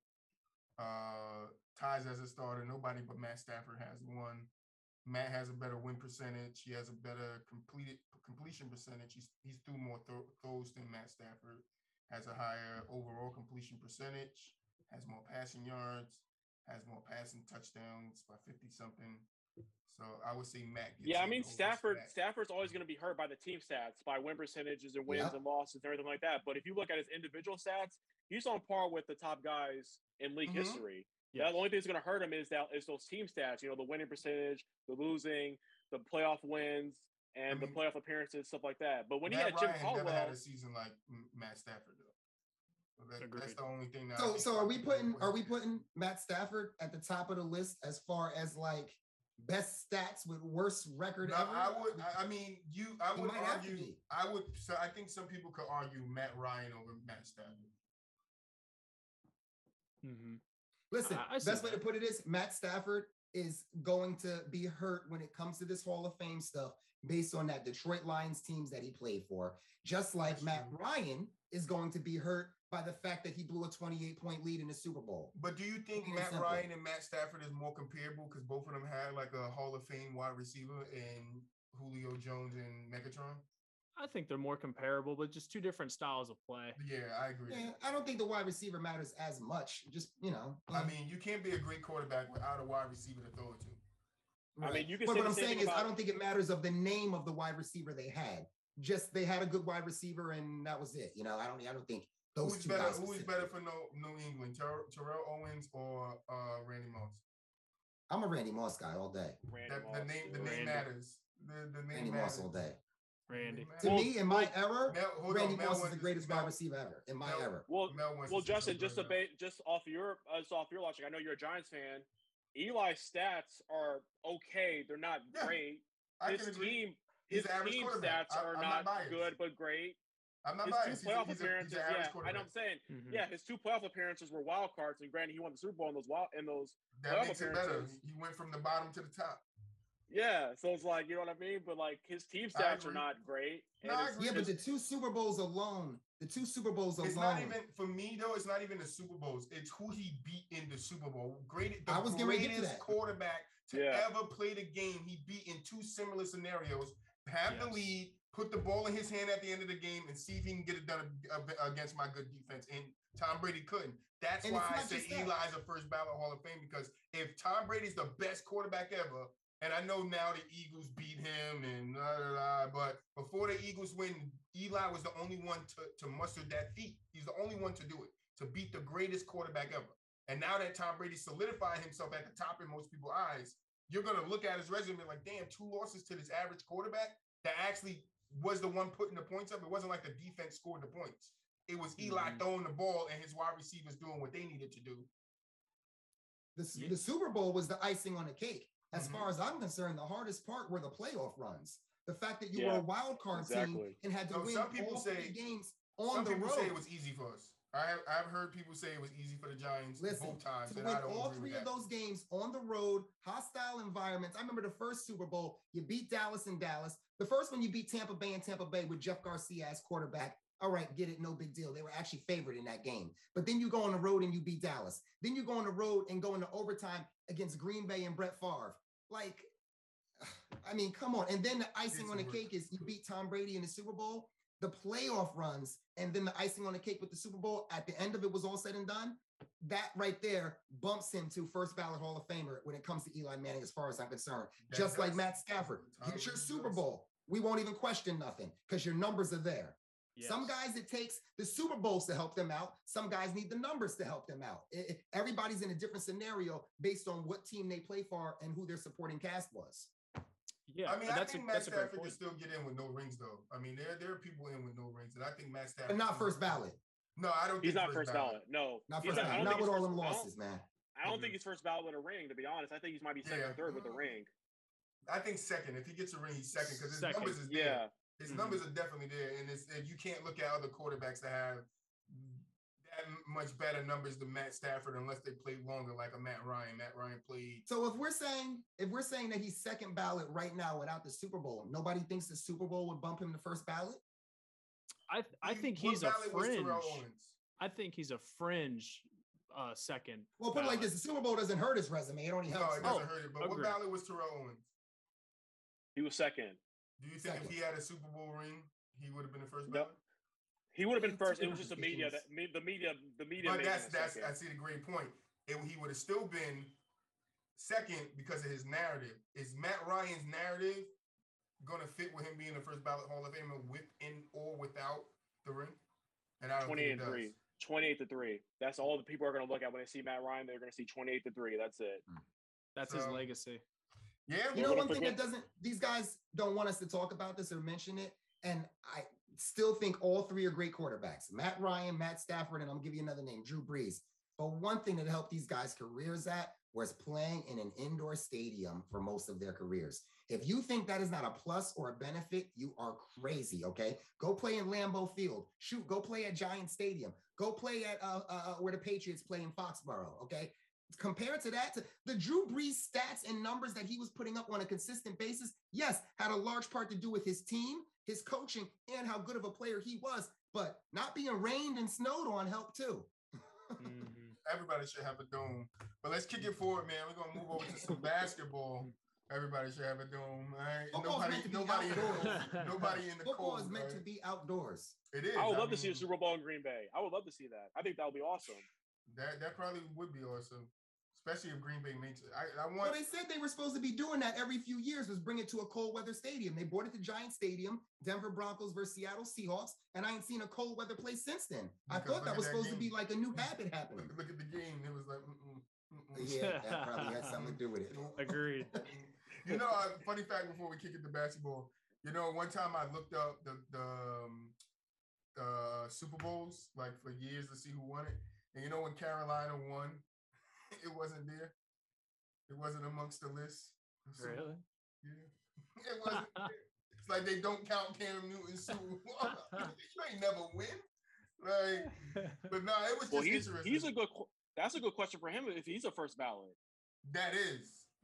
And I don't know if he has a long enough resume, even with the ring. Wait, but what did you say about Cam Newton in the Super Bowl? He wasn't on the list of Super Bowls, like previous Super Bowls, who won it. Cam Newton. But he didn't win a Super Bowl. Yes, he did. Yeah. Didn't he? Cam Newton didn't win a Super Bowl. He did. That Super Bowl he lost to Denver wasn't there. That's what I meant. It wasn't up there. Yeah, I was gonna say. Yeah, that's right. Because Carolina been in the Super Bowl twice. They lost with Cam Newton and they lost to the Patriots. Yeah, that's my B. I thought that's my B. My memory. I know exactly what you. Yeah, because Cam Newton didn't go for the fumble. He didn't. Yeah, I know what he you're didn't talking die. about. I remember. That was at Levi. Yeah, I remember what you're talking about now. That's my fault. It's inaccurate by me. That's my fault. I got your back, brother. Thank you. That's why you're my trusted co-host, bro. I was agreeing with you too, man. Yeah, he was like, three of you guys had me thinking I was wrong. See, I'm saying to myself, do they know something that I don't know? I thought that's why Cam kept getting all these chances because he had a ring. I'm like, nah, they got him. Listen, then he won that a fumble national ran back. championship with Auburn. He won a national championship with Auburn. I must be thinking about that. But let's kick it. We're gonna stay in LA, man, because we got an LA guy here. So this show was predicated to him because I want to hear those LA takes, man. So we're gonna switch to basketball. And we got to start with you again, Mel, man. State of the Lakers. What's the state of the Lakers right now? I know they're getting Braun back. He got past the COVID protocol in 2 days, which I don't even think he had COVID. I just think his abdominal stretches started bothering him again. If you watch the game closely, he was holding it. But yeah, what's your thoughts, man? I mean, I kind of knew it was going to be a struggle this year just because all the injuries they had at the beginning. Obviously, you know, they were out Trevor Reeves and Kendrick Nunn for the whole year. Taylor Horton-Tucker was out for most of the year until he just recently came back. And, you know, they got a lot of new pieces. They brought Dwight Howard back. They brought DeAndre Jordan. They brought, you know, Kim Basemore. Obviously, they traded for Russell Westbrook. So they needed time to get acclimated. And now that they're finally somewhat healthy with Braun coming back, you know, I think, you know, they're right where they need to be. Obviously, the record's not great, but, you know, they're trying to make sure that they have a good team chemistry in order to move forward. Because obviously, you look at teams like Phoenix and Golden State; those teams are just off the ground running. You know, both have the best records in the league. You know, Phoenix is on an 18-game winning streak when they play tonight against Golden State, and Steph Curry's playing at an MVP level right now. But I just think the Lakers need to worry about focus on getting healthy, getting that team chemistry together, and I think they'll be all right. I mean, I think they are going to be a playoff team for sure. As far as seeding wise, I don't know what they're going to be right now. I mean, they're probably the third or fourth best team in the Pacific Division behind the Clippers, the Suns, and the Warriors. So I just think that let's wait till Christmas. I mean, we're still in early December. Let's wait till Christmas, see where they're at, and then I can definitely have a better answer for that right now. But you know, obviously they've had some struggles. They've blown 10-point quarter leagues in the league, which is most in the league right now. But I think let them get their chemistry. Let Frank Vogel find his rotation. Let those things kind of brew a little bit, and we'll see how it goes. So as long as this team stay healthy, I think they definitely have a chance to make some noise in the playoffs. Yeah, I would never count them out. Roy, go ahead. I just want to say one thing real quick. It's like you made me think of something. I meant to say this the other week, right? Why do we keep talking about Trevor Ariza like he is such a huge part of this Lakers team, okay? Defense. The man won one championship with Kobe Bryant back in the day. What's that? Defense. And I'm about to get that's what the Lakers need right now, defense. That's why everybody's making a big deal. But guess what, though? He hasn't been healthy in I don't know how many seasons. I haven't seen no defense in 3-4 seasons out of the man. And we keep talking about Trevor Ariza like he's that extra piece to help put the Lakers over the hump. I'm just tired of hearing this guy's name mentioned. You've been known for defense. You won a championship with Kobe Bryant in the past. You bounce around from team to team to team to team, and you never stay healthy. I mean, come on, man. Trevor Ariza? Come on. Look, I'm glad you brought up the Lakers defense because that's where they are struggling, man. Oh my goodness. They allow the fourth most points in the league at 113 points per game. I mean, yes, they lead the league in blocks, okay, but their point differential is negative. I mean, rebound differential is negative, assistance differential is negative. I mean, this team, I think they messed up getting rid of KCP and Caruso. They did mess up with Kuzma, but that's for offensive reasons. But defensively, KCP, as much as people like to give him crap, I think he's a great defensive player. Big in the bubble. Exactly. He was good. Alex Caruso as well. I mean, those guys played hard defense. This team, I mean, a lot on Caruso though. I don't think he got a long enough resume. I want to see some consistency. I mean, I look at this team and I just say they just kind of look. You watch them play and it's like offensively, okay. Defensively, you're like they just look old and don't stay in front of anyone. I don't know. That's just what it just looks like, and I don't know. It just their defense is a struggle, and yeah. It's we saw that first year with Frank Vogel how their defense was elite. I mean, I think they were top 5 in defense when elite. When then obviously they had the bubble, and then when their defense wasn't as great as it used to be, but it was enough for them to win a championship. And last year, just Braun being out of the lineup and Anthony Davis being out of the lineup a lot, they didn't really have that consistency in order to, and they didn't have the depth in order to as well to ensure their defense stays straight. But they've had some good stretches this year. Overall, it hasn't been great, but I think Frank Vogel has a good game plan and plan to make sure their defense gets lined up. I think they announced Dwight Howard's going to be in the starting lineup now, so I definitely think they leave blocks like you said, Nico. So I definitely think that will be a help for them too as well. But they just have to find consistency and get that chemistry together, and I think they'll be all right. So look, you mentioned LeBron, you mentioned Anthony Davis, but you did not mention the elephant in the room, and that is Russell Westbrook. Russell Westbrook. But I don't know. Is Russell a problem? I just think if you look at last year when Russell went to the Wizards, he did the same thing happen. He took a while to get adjusted. He took a while to find his groove and find his role. And I think we're playing with a star like LeBron. He needs, like Mel said, he needs time they need time to work it out. I agree. Like the Bulls. I get people think the Bulls are a very good team. But I don't think nobody has the Bulls going to the finals this year because they don't have camaraderie. They don't have they haven't played together for a long time. The teams that play together for a long time is the teams that's going to be there at the end. But LeBron is going to be there because LeBron is LeBron. So he's in that mix because he just has that will to get there. I will get us there. And when we get there, then it's on all of us to do what we have to do. But LeBron will get you there. That's why I agree with Mel. They make the playoffs. Mm-hmm. I don't think they get bounced in the first round again. Maybe the second if they don't do what they need to do. But I'm not worried about the Lakers, just like I'm not worried about the Bucks. I'm not worried about Atlanta. I'm not worried about Boston. Brooklyn. For them, Brooklyn's on top already. For them to not get bounced in the first round means they better play well enough where they get a high enough seed. Because if they're in the 6, 7, or 8 spot, they're getting bounced in the first round. If they come up against the Jazz, I think they had a good chance of beating the Jazz. I think if they come up against if they're healthy and go up against the Suns, I think LeBron orchestrates a way that they beat the Suns this year. Healthy. They need a top 5 spot in the playoffs. That play-in game killed them last year. The Warriors took them all the way down. I don't like the play-in tournaments. I don't like it either. But that play-in game, they were down to the Warriors throughout that whole game. They made a late game comeback, and then they played Phoenix. And game 2, Anthony Davis gets hurt.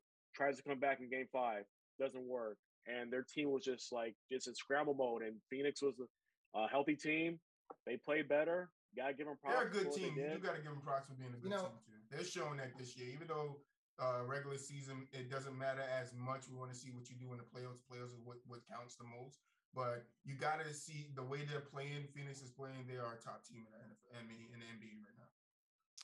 I feel bad that Russell Westbrook seems to be the one that we all come after. Now, I get it. And when I say we, I don't mean like you guys in general. I'm just saying on television and things like that. The media, yeah. The media is all after Russell Westbrook. Now, I get it. He has had a couple games with some high turnover games. But I mean, like, what is it? Easy to point our fingers at him? Because what? Out of the major superstar new pieces that we added, such as himself and Carmelo Anthony, well, Carmelo Anthony's making his three-point shot. He comes off the bench. He's not involved as much. Where Russell Westbrook is a starter on the team. You're not going to blame Anthony Davis. You're not going to blame LeBron James because they're proven and they've been there already. And they've already been on his team already. So it's just like, all right, we're going to point fingers at Russell Westbrook just because he only lasted with the Wizards one season and he never won with this team or whatever. Please. A lot of teams would love to have Russell Westbrook on their roster right now. He brings his hard hat every single game, and the man has a battery that never stops running. He's never fatigued. His energy level on that court, he could play all minutes of the game and be perfectly fine if he really needed to. The man never needs to come out. He's in great shape. He plays hard. And I mean, yeah, he's used to getting off to like slow starts and things like that. But I really don't even call this a slow start. I think the guy's still putting up great numbers, in my opinion. He had like what, 5 triple doubles so far? Yeah, I'll take that all day. Yeah, it's like Justin said though, like, you know, he's known to get off a slow start, especially he's never played with two superstars like this. I mean, you can say that James Harden and Kevin Durant were superstars, but they weren't on the elite level as Anthony Davis and LeBron James are, even late stage in their careers. But, you know, he's coming in a new system. He's coming back home. So I think definitely that's a factor. Him playing in front of his family and his friends and everything like that. I think that's definitely a factor for him when he came back to LA. But, you know, recently he's been playing really well. I've been very impressed by how he's played so far. Him and Anthony Davis are playing well together now. When they just get LeBron back, let them get a couple games under their belt and see how Frank Vogel utilize their rotation. Because when Anthony Davis and Russell Westbrook are on the court together, they play phenomenal. Like their pick and roll game is off the chain. I think Anthony Davis leads the league in points in the paint. So he's fighting the right spots in order to give him the ball. It's just again that rotation under together, see how they fit well. I don't like playing Anthony Davis at the 5 because as a Laker fan, every time he falls down, I hold my breath because I'm like, what did he do now? Did he tweak something? Did he bang his knee? Did he hurt his hand or something like that? So every time he hits the ground, my heart stops. So as long as he's not playing the 5 as much as they wanted him to do, I think they'll be all right. See, look, I'm going to play devil's advocate here, but I mean, it's still early in the season, right? So, I mean, this doesn't mean but so much because I mean everyone knows the Lakers, they're a playoff team, they're a playoff, not a regular season team, which I agree wholeheartedly. But look, I'm gonna be honest with you, my opinions on Westbrook and Davis just a little different. And I tell you what, everyone thinks that Davis is safe. I don't think so. But I'm gonna start with Westbrook first. But I just don't think he's just not a good shooter. He's shooting 30% from 3-point range. I mean, he's never been a good shooter. Never has been. But he's attempting a lot of threes is the problem. And then that's turnover machine. 4.7 turnovers per game. That's second worst in the league. But when LeBron was out, that was supposed to be Russell Westbrook's time to shine. That was supposed to be his time to lead the team. And I mean, he just didn't do that. I mean, like you said, as of recently, he has looked better. I agree with you wholeheartedly. But I think it just looks awkward. It just looks kind of forced. But like you said, it is early. So I think they will gel together eventually. But yeah, you got to give him some time. You definitely got to give Westbrook some time, especially playing with Braun. He has to adapt to him. He's so used to playing against him. He doesn't know what it's like to play with him. So, but the 3-point attempts thing, that's just the effect of LeBron James. And with Davis, I think Davis is kind of getting affected by that as well. I mean, obviously every big man gets affected by LeBron James. So yes, he leads in scoring, rebounds, and everything on the team. Almost every category on the team besides assists. But I mean, he's shooting 19.6% from 3-point range. Yeah, that's crazy stat. That's the worst in NBA history by any player with 2 or more attempts per game with at least 20 games played. That's in history. I mean, and his mid-range game is also really not that good this year. I mean, granted, people are in slumps. People go in slumps. We know this. That just because he didn't have a good 23 games or how many they played. I'm not saying he's a bad player. You know, people have bad spells. It happens. Slow starts. I mean, but 38% from mid-range, I mean, that's the worst in the NBA by any player with at least 100 attempts. 33% on jump shots, worse than the NBA by any player with 150. Mm-hmm. And I just want to counter because you mentioned him not wanting to play the 5. And he's verbally said this. He's come out and said this. I think that kind of hurts the Lakers a little bit more. I mean, because I think it draws him out from being in the paint a little bit more, but I think it makes him lean towards that 3-point shot. But I think the other caveat to that is it's a little bit deeper, is that you're giving more minutes to DeAndre Jordan and Dwight Howard, who are just aged and just don't. They aged like yogurt. It's just not really looking too good. And we play small ball. It's a small ball league now anyway.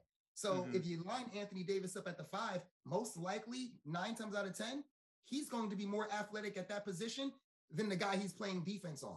See, I think the problem that's always a plus. I think the problem is AD don't want to have to guard an Embiid or Jokic for 48 minutes. That's a lot of wear and tear. It's a lot of wear and tear. You go down there and guard them guys for 48 minutes. Your body ain't gonna like you after the game. I'll tell you that. Yeah. But I wanted to touch on one more thing before we switched over to basketball. It came out yesterday that Antonio Brown and I think 2 other players got suspended for 3 games for misrepresenting their vaccination status. What are you guys' thoughts on that? Well, I mean, when you buy in vaccination cards off the bootleg market, I mean, because we talked about this on the podcast before. It's why what do you expect? I mean, same thing as that counterfeit $20 bill that somebody's trying to spend somewhere. I mean, come on, bro. Hey, I mean, he black, bro. They find ways to try to. Especially in a league where it wasn't even made mandatory that you had to get the vaccination. Exactly. Yeah. So why do you go through that? Exactly. Go ahead, Mel.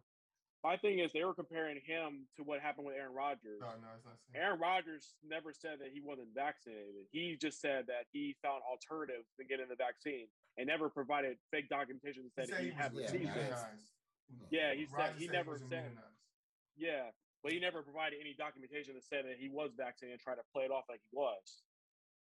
Yeah, I'm just wondering who Antonio Brown talked to get that done. I mean, I know you guys don't know this, but I'm a cardiovascular surgery nurse. So, I mean, I deal with a lot of the whole vaccines. Like I give those to people after their surgeries and everything. And it's hard to get a hold of those little cards, man. So I just want to know who he got that from. I heard when it was time to show the card, he pulled it out and 3 of them fell out of his pocket. Oh my God. Yeah, I got one for here, one for the state over there. Got one for I was like, which one is it? I think it's this one. Yeah, that's the right one. Offense, defense, and special teams, all 3. Right. Yeah, come on, bro. You gotta do better than that. AB gotta chill out, bro. But I mean, the report did come out, so I mean, we didn't know if the chef was telling the truth because this came from his chef. His chef was the one that snitched on him. His chef snitched on him because he owed him some money. AB is also known for owing his chef some money. Don't go cook for AB. Don't cook for AB. Couldn't pay for his breakfast. And like, don't go cook for AB. Like, this is the second guy who said he ain't paying. Don't be a chef for AB. AB my boy, but don't be a chef. Don't be a chef, a trainer, nothing. Don't do anything affiliated with Antonio Brown. Don't associate. A girlfriend, nothing at all. You stay away from that, man. Because AB. Tom Brady, lock him up in your house and don't let him out until practice and game time. That's it. I don't even know if you can be your boy, man. You can't be boys with him. You saw how he treated Juju, man. I don't even know. But Tom Brady's kept him in line, though. Tom Brady kept him in line. I was gonna say that Tom Brady saved his career.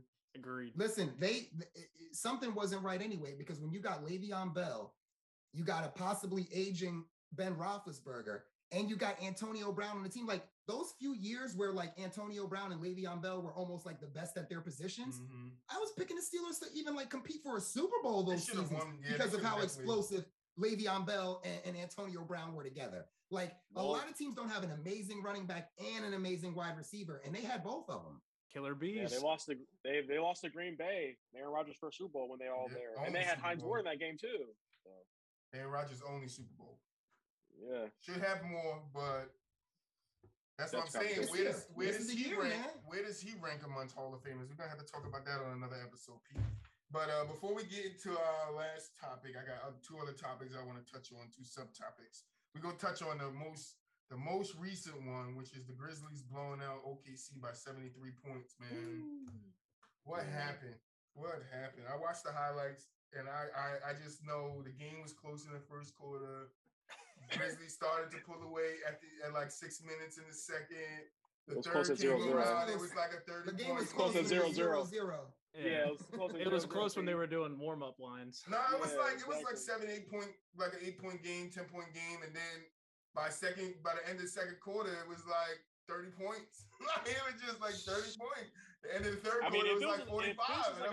If this was like a high school or college game, they would be like, "Oh, where's the mercy rule at?" Blah blah blah. But now, since it's professionals, we can have them lose by how many points doesn't even matter. Hey, they played the game. I'm not mad at it. They played the game. What we supposed to do? Stop the game? Are we supposed to stop it at 100? Like, nah, y'all niggas about to hit 100. You can't allow this. Yeah. The Thunder clones are off. The clones ain't playing right. What they say when you play Madden online? What's the Madden rule? You got 21? 21 skunk. Yeah. 21. Yeah. 21. They got 21 last night, man. Yeah. 21. They got beat down. Yeah, you gotta pass the sticks. That was a boxing match, and that was pass the sticks quick. That was a boxing match, and the guy who was fighting for the Grizzlies landed 150 something punches, while OKC only landed 20. So. Yeah. With no Ja Morant. No, that was a shocker, bro. Like, Ja Morant wasn't even there dunking on people, doing his little thing. Grizzlies gonna be talented, bro. When it gets a little bit more experience, bro, if they can keep that core together, they're gonna be talented. The craziest stat to me in that game was OKC only put up 5 points in the fourth quarter. I didn't even look at the box score. I wasn't gonna do it. So to Mel's point, they should have put the mercy rule on if he was only gonna score 5 in the fourth. You can't. We could have ended this after the third quarter. You can't. Can we talk about that though? I mean, 5 points? Are you kidding me? When I talked to Troy last night, when we talked last night, what I say to you, I said, I don't know what's worse. The fact that they only scored 79 points, the fact that they gave up 159, or the fact that they lost by 73. Where do you want to point? What part is worse? I don't even know what's worse. That's the 3 holes to the bowling boy and knock them the hell down. All right. So they rolled them right over. They didn't have a chance in hell. They woke up this morning like, yeah, bro, we gonna get this win. They went to sleep like, damn, coach gonna fire me. Like, I don't have a job tomorrow. You're the coach. What do you say? You're the coach. What do you say to the team next day of practice? I know what I say to them. As soon as we go to the locker room, I'll be like, all of you get sent to the D League tonight. Bring the D League up and you get sent there. He should have been saying his goodbyes because he probably gonna lose his job. I'm not losing my job before I send everybody on this team down to the G League and bring the G League team up. I'm not. The G League gonna play the next game. They sure ran suicides for every point they lost by. Maybe that would have gotten their head too. You want to teach a lesson? Nah, you bench. Fine. You want to teach them a lesson. The very next game, let the bench players start the game. The starters do not get to start the next game. You gotta do it worse than that. That's what I'm saying. You gotta they embarrass the name OKC. Swap the you gotta embarrass them. You gotta swap the G League for them. Set them down, make them play the G League game, and make the G Leaguers come up play their game. Beyond even if you get blown up by 70 points, even if you get blown up by 70 points, it's the G League team. Exactly. Listen, do you know how much it costs? And it's pennies, obviously, compared to the fact that these are billion-dollar organizations and teams. But do you know how much it costs to last second before a game, send a guy to the G League, throw him on a plane to go there, get that guy, bring him up, and make it here in time? I would have did it at 11:59 last night. I would have had the G League on the plane to the next game. Catch a red-eye flight. Oklahoma City blew you up. Yep, let's go. Y'all Oklahoma City tonight. I ain't doing that. But before we get to the last basketball topic, I want to touch on this Heat and Bulls losing the second-round draft pick for Lonzo and Lowry, and they also lost $10 million. Never fun to lose draft picks, huh? Just second-rounder. I mean, hey, there's diamonds in the rough. You know that. Yeah, I mean, Draymond Green was a second-rounder. Yeah. Isaiah Thomas was a second-rounder. What happens to that draft pick, though? What happens to the draft pick? You just take it away from them? You give it to somebody else? What happens? I don't know how that works, to be honest with you. I don't know. Does it go 24, 25, 28, 29, 30? Do you just skip it? Can you refresh my memory a little bit on this situation? Because I didn't hear a whole lot about this. So there was some tampering going on by the Heat and the Bulls to sign Lonzo and Lowry. And an investigation started, and now the league finished the investigation and found that the Heat contacted Lowry early. It was like a week early before they could start talking to players. Kyle Lowry, dumbass, recorded it and posted it on the internet. It's probably how they got him. And I don't really know what happened with the Lonzo ball to the Bulls one, but it's probably the same thing that they was in talks with them before they should have been in talks with them to sign with them. Yeah, this is just a situation of you got caught. If you think this stuff doesn't go on behind the scenes, it goes on all the time. That's especially why you do it the LeBron way, though, and you have players do it and not the team. Which is what I was going to say, which is how these guys are so tight these days where it's like, come on, man. Half the time when you see a player on the court and he's going like this, as he's talking to the player next to him, they already talking about how they're going to hook up next season to be on the same team. Oh, yeah. Did you guys know, then kick it right to you, Roy. Did you guys know Kyle Lowry was Jimmy Butler's kid's godparent? I did not know that. Wait, I didn't even hear you. Say it again. Kyle Lowry is Jimmy's Butler daughter, I think, God's father. Not surprising. I know how tight they are. Yeah. Mm-hmm. Nah, that's why he's in Miami. You're not playing, man. When they put their shirts up, man, they're hiding that thing for a reason. He's like, yo, come join Durant. come be Curry. You know meet me in Indiana. You know how you play 2K and you get that random text from one of the NBA players. Yo, what's up, bro? What you doing in the off season? Nigga, I'm staying here. I'm trying to get my badges. When Golden State came back from being down 3-1 in that series, and Kevin Durant and Russell Westbrook lost, he walked right over to Curry, did his little. I'm coming this season. Next season he was on there. I'll be here. I'll be there in 2 days, bro. I'm flying out. Listen, if y'all lose to the Cavs in this championship coming up, I'm telling you right now, pick up the phone, holler at your boy. I'll be there. All right. Yeah, I heard that Draymond and Kevin Durant met in the parking lot after the game too, as well, and they talked about it too. That's what I heard. I heard I heard it was Steph Curry who called KD. Draymond talked about it on this podcast. Well, Draymond got yeah. Well, Draymond's known for opening his mouth because just last season in the playoffs, when he was on TNT as a guest host, he leaked out some stuff he wasn't supposed to say and got fined by the NBA for it. So Draymond is always, I just think he made a comment on a player. He made a comment on a player possibly joining a team or something like that. And they can't do that. It's against the rules. So. Can't do that. Can't do it. You can't do that shit. So, but and then they had the Hampton Four go meet. It was Steph, Dre, Clay, and Andre go to Hampton to try to lure Kevin Durant, and they got him. So listen, Curry had something to do with it too. I'm hearing. Yeah. Listen, or you can do what Mark Cuban did and just hold DeAndre Jordan hostage in his house and not let him come out. He did That's what he did. He wanted DeAndre bad. And then, listen, I was just gonna say. So what happened? I remember what you're talking about, but now I gotta refresh. Free agency. They were camped outside of DeAndre's house. Wait, he was going to sign with somebody else too, wasn't he? It was the Clippers. Yeah, the Clippers. In Dallas. They literally blocked off his street so he couldn't leave. Sign a contract and then void it? Yes. Oh, okay. I had to remember. I'm like, what are y'all talking about, DeAndre Jordan? Because when you say DeAndre Jordan, I just think Brandon Jennings is what I think. Brandon. That's what I think when you say DeAndre Jordan. Brandon Jennings. Brandon Knight. You mean Brandon Knight? Brandon Knight. There you go. Knight. I got the last name mixed up. Knight. They both short. Yeah, but, he went night after that. Yeah, he definitely went. He definitely got the corner. They put him in a black bag. They outlined him in white tape. Body bag. Mm-hmm. I mean, listen, the guy was 5'11", getting dunked on by a 7-footer. I mean, why jump? Don't jump. Get out the way. Don't jump, dude. Get out the way. Actually, no. Hold on a minute. Respect him more for jumping. No. As a teammate, I'm respecting him more for trying. Let me tell you something. When Hurricane Sandy hit, I was in the basketball park and we heard a crackle. As we turned around, the tree was falling towards us. Did you want me to just step to the side and see it fall? Or did you want me to get the fuck up out of there?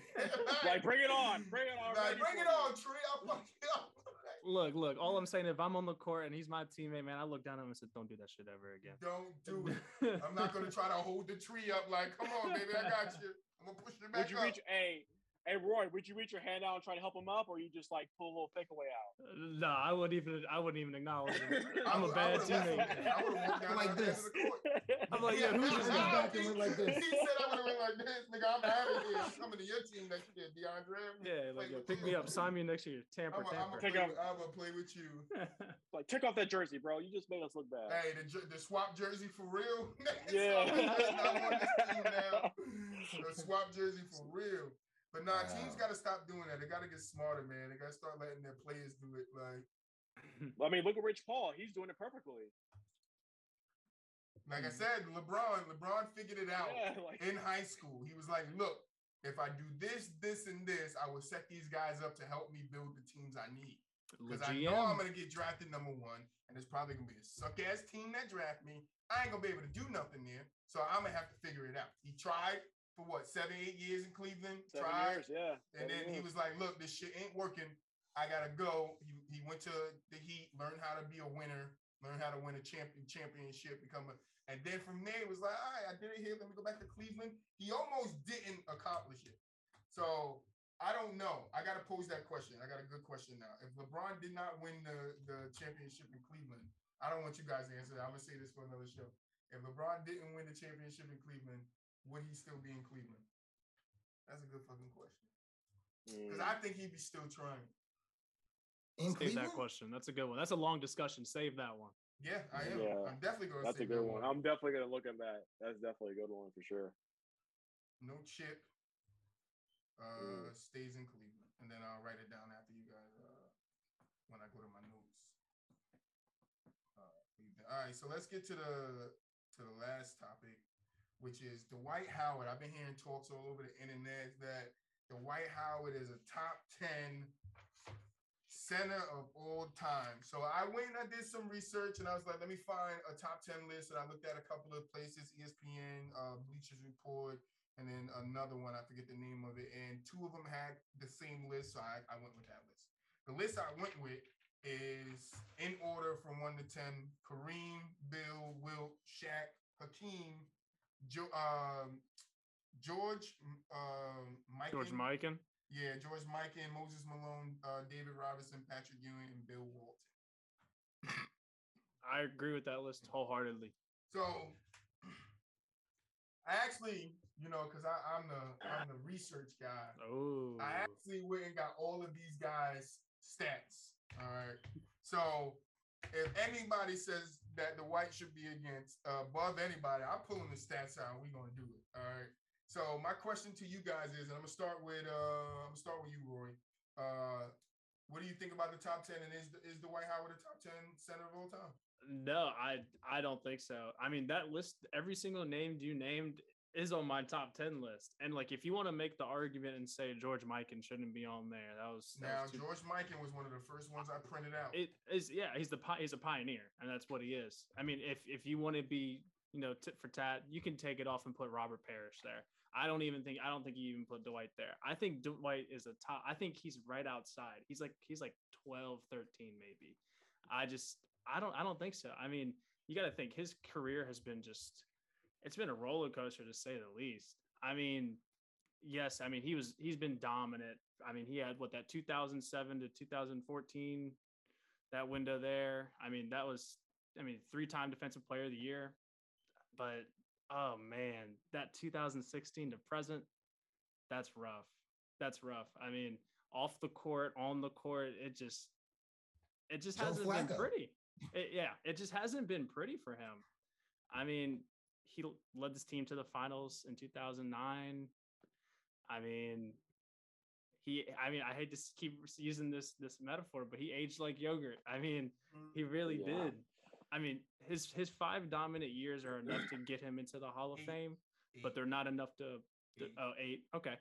They're not enough to get him into the all-time top 10. You couldn't even make top 75 with that. Yeah. I do think he has the sexiest shoulders of all time, though, man. Oh my God, have you seen those things, man? So when you talk about George Mikan, or however you pronounce his name, sorry, man. This guy is a center. He's won 3 scoring championships.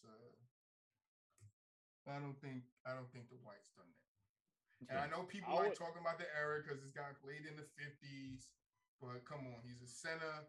He averaged over 25 points 3 times, 20 points 5 times, and he's only played 7 seasons. So, I mean, I had to look the guy up, this George guy, because I didn't know who he was. But when I seen his short resume, I was like, all right, I can see why they put him there. But everybody else on the list, I think they deserve to be there. So go ahead, I'm gonna kick it over to Mel. What you think about this top 10 list, and does Dwight Howard? I mean, I think he's top 10. I think he's 9 or 10. I can see you swapping him out for Patrick Ewing, to be honest.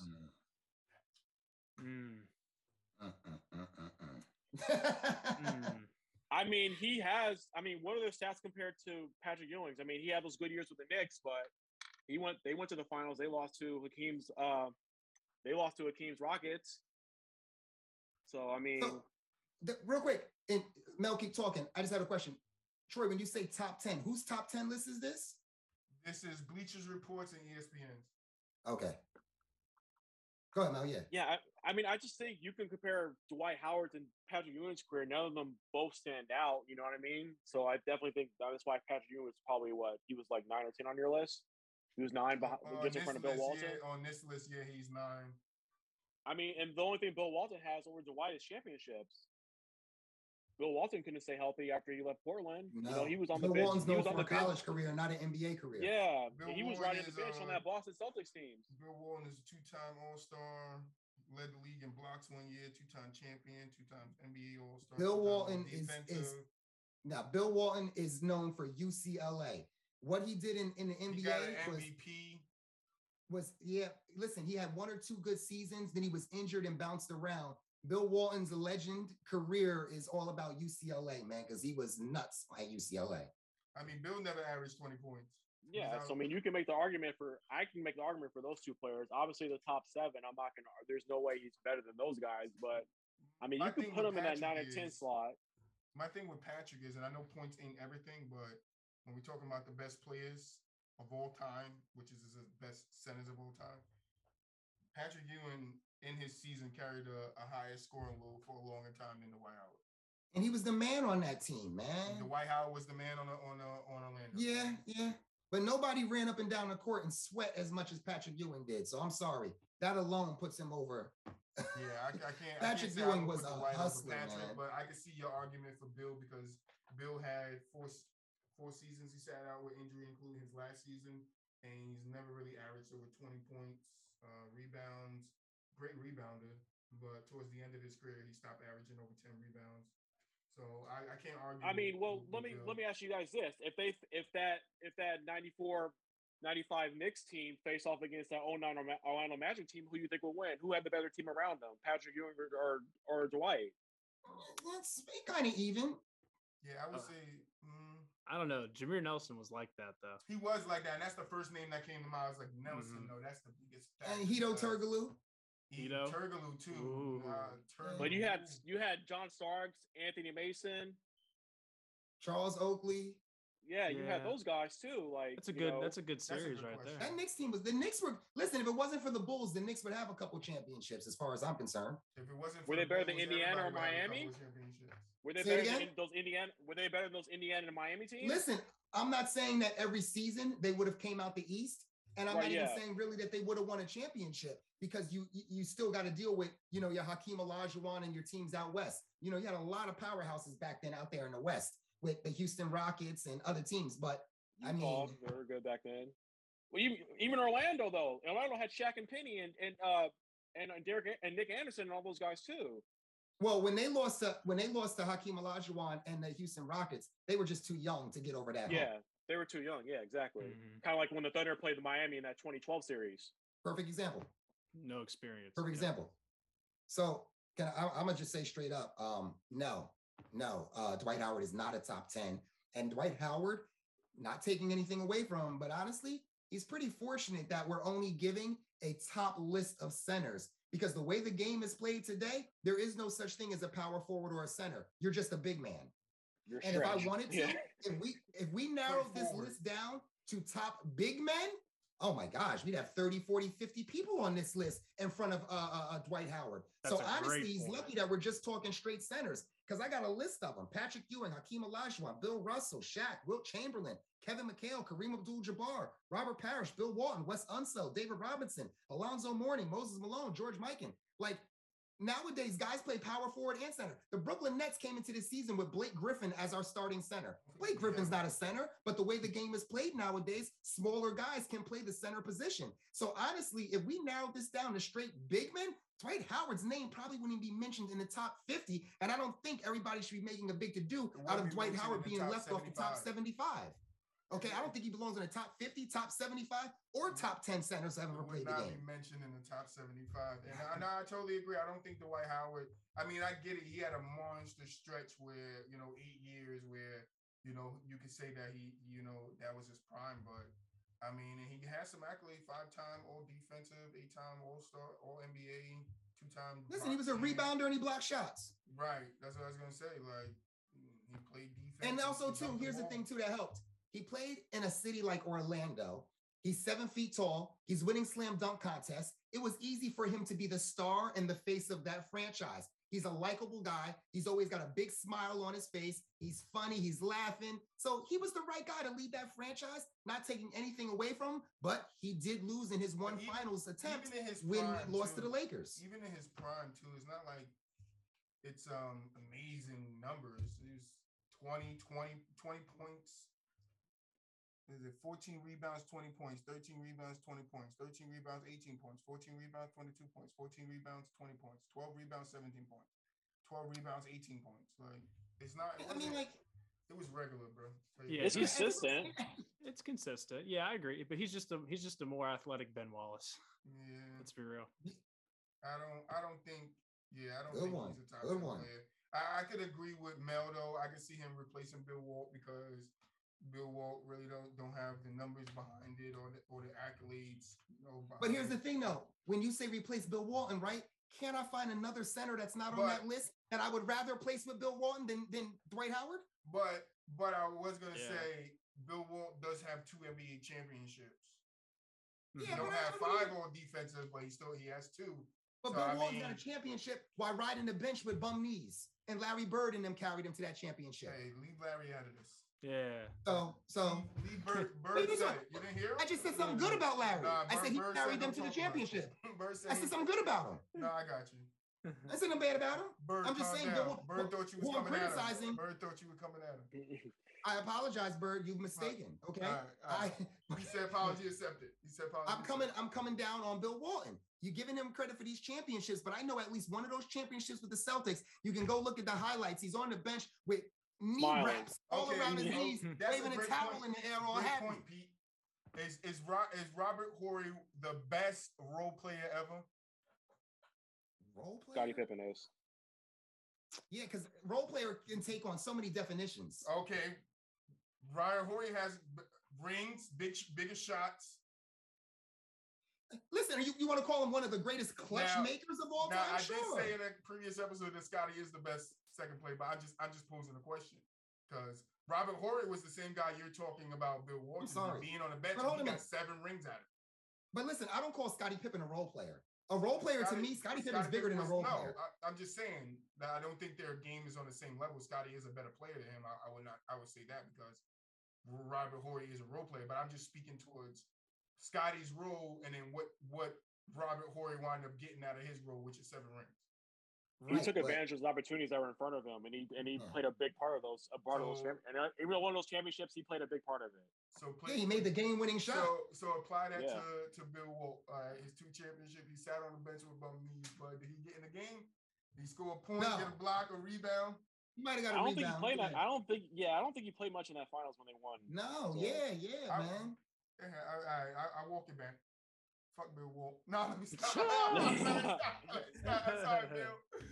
Bill kicked my ass. But it's kind of like what Peter said though. He followed Kareem Abdul-Jabbar from UCLA, took them to where they're at, and then he got drafted, to Portland, and he played really well. He won a championship there, and then his back started getting out. Listen, so let me ask you this.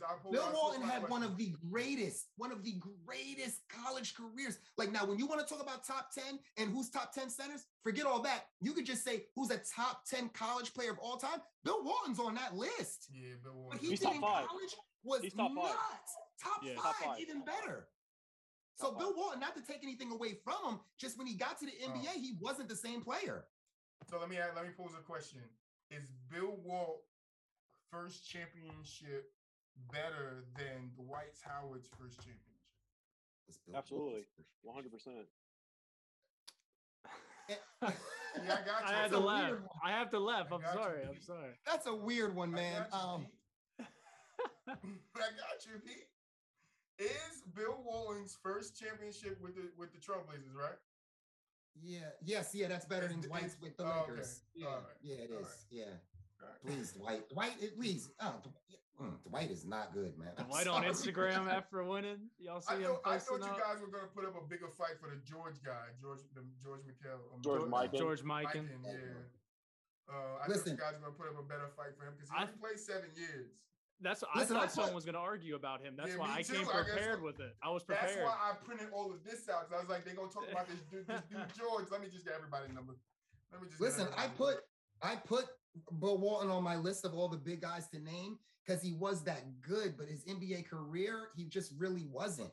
And when you talk about replacing a guy on those 2 Bleacher Report ESPN's list, okay, maybe you would say Bill Walton's the worst on that list, but I still got 5-10 other guys I can replace him with over Dwight Howard. See, I think the thing is too is like people with today, these younger kids in basketball, because we're all kind of older here, and I'm 30.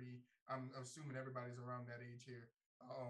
But with these younger kids and these younger generations, give or take a few years. I see you, Rory. Give or take a few years. 23. Okay, give or take a couple of years. A couple of years. But we're all in that. But you seem a lot more mature in basketball than kids your age, because kids your age, they're prisoners of the moment, where they're going to say Dwight Howard is top 10 because they never seen a Bill Walton, Patrick Ewing, David Robinson, Moses Malone, Hakeem, Shaq, and these guys play. They only know them by name, and then they can just go Google them on YouTube. They don't know the impact these guys had on the game. And I think that's where Dwight fails at. Yeah, you made it to a finals, but when you made it to a finals in your prime, you didn't get it done.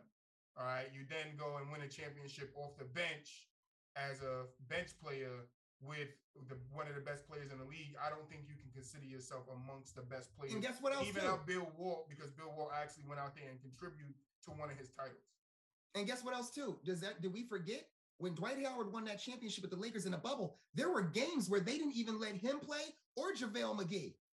Yeah, both of them on that team, and they didn't even get to play because Vogel wanted to do it based on small ball and matchups. So please, Dwight Howard, you collected a ring. Be happy and shut up. Yeah, I mean, I agree. Well, there's a couple of centers that you can put in like that borderline 9-10 range. I mean, you can do a Willis Reed, you can do a Wes Unseld, you can do a Yao Ming even. Yeah, that's another name I'm shocked not here. Yao Ming. It was too short. The career was too short. Yeah, but that's what I'm saying. So was George Mikan. So was Bill Walton's. I just think Yao Ming was just tall. I mean, I'm not taking anything away from his game Yao at all. But Yao Ming used to listen to Shaq talk about Yao Ming. Yao Ming used to give Shaq. Yeah, he did. He did. He used to give one of the dominant player. And then when we was talking about our last episode, Pete, about Shaq dominance on offense and being matched, Yao Ming can match Shaq's offense. Okay, but I didn't like when somebody made the argument that Dikembe Mutombo defended. No, but he wasn't saying, Uncle Frank wasn't saying that he could match his offense. He was just saying that these guys could stand tall with Shaq on their defensive end while Shaq's on offense. And Dikembe was proving that. He was a challenge for Shaq. Shaq had to learn how to cook that barbecue chicken before Mutombo was actually barbecue chicken. I mean, listen, because you blocked my shot 3 times in a game, but I still dropped 35 points on you, I'll take the 35 points. How'd you get them 35 points though? You had to work for them. How many shots? That's okay. That's okay. And had to put it back up. Listen, I had 35 points, and I should have had 50 if I made my free throws. But defense isn't about Shaq ain't making no free throws. Defense isn't about he's 50%, so he'll make one.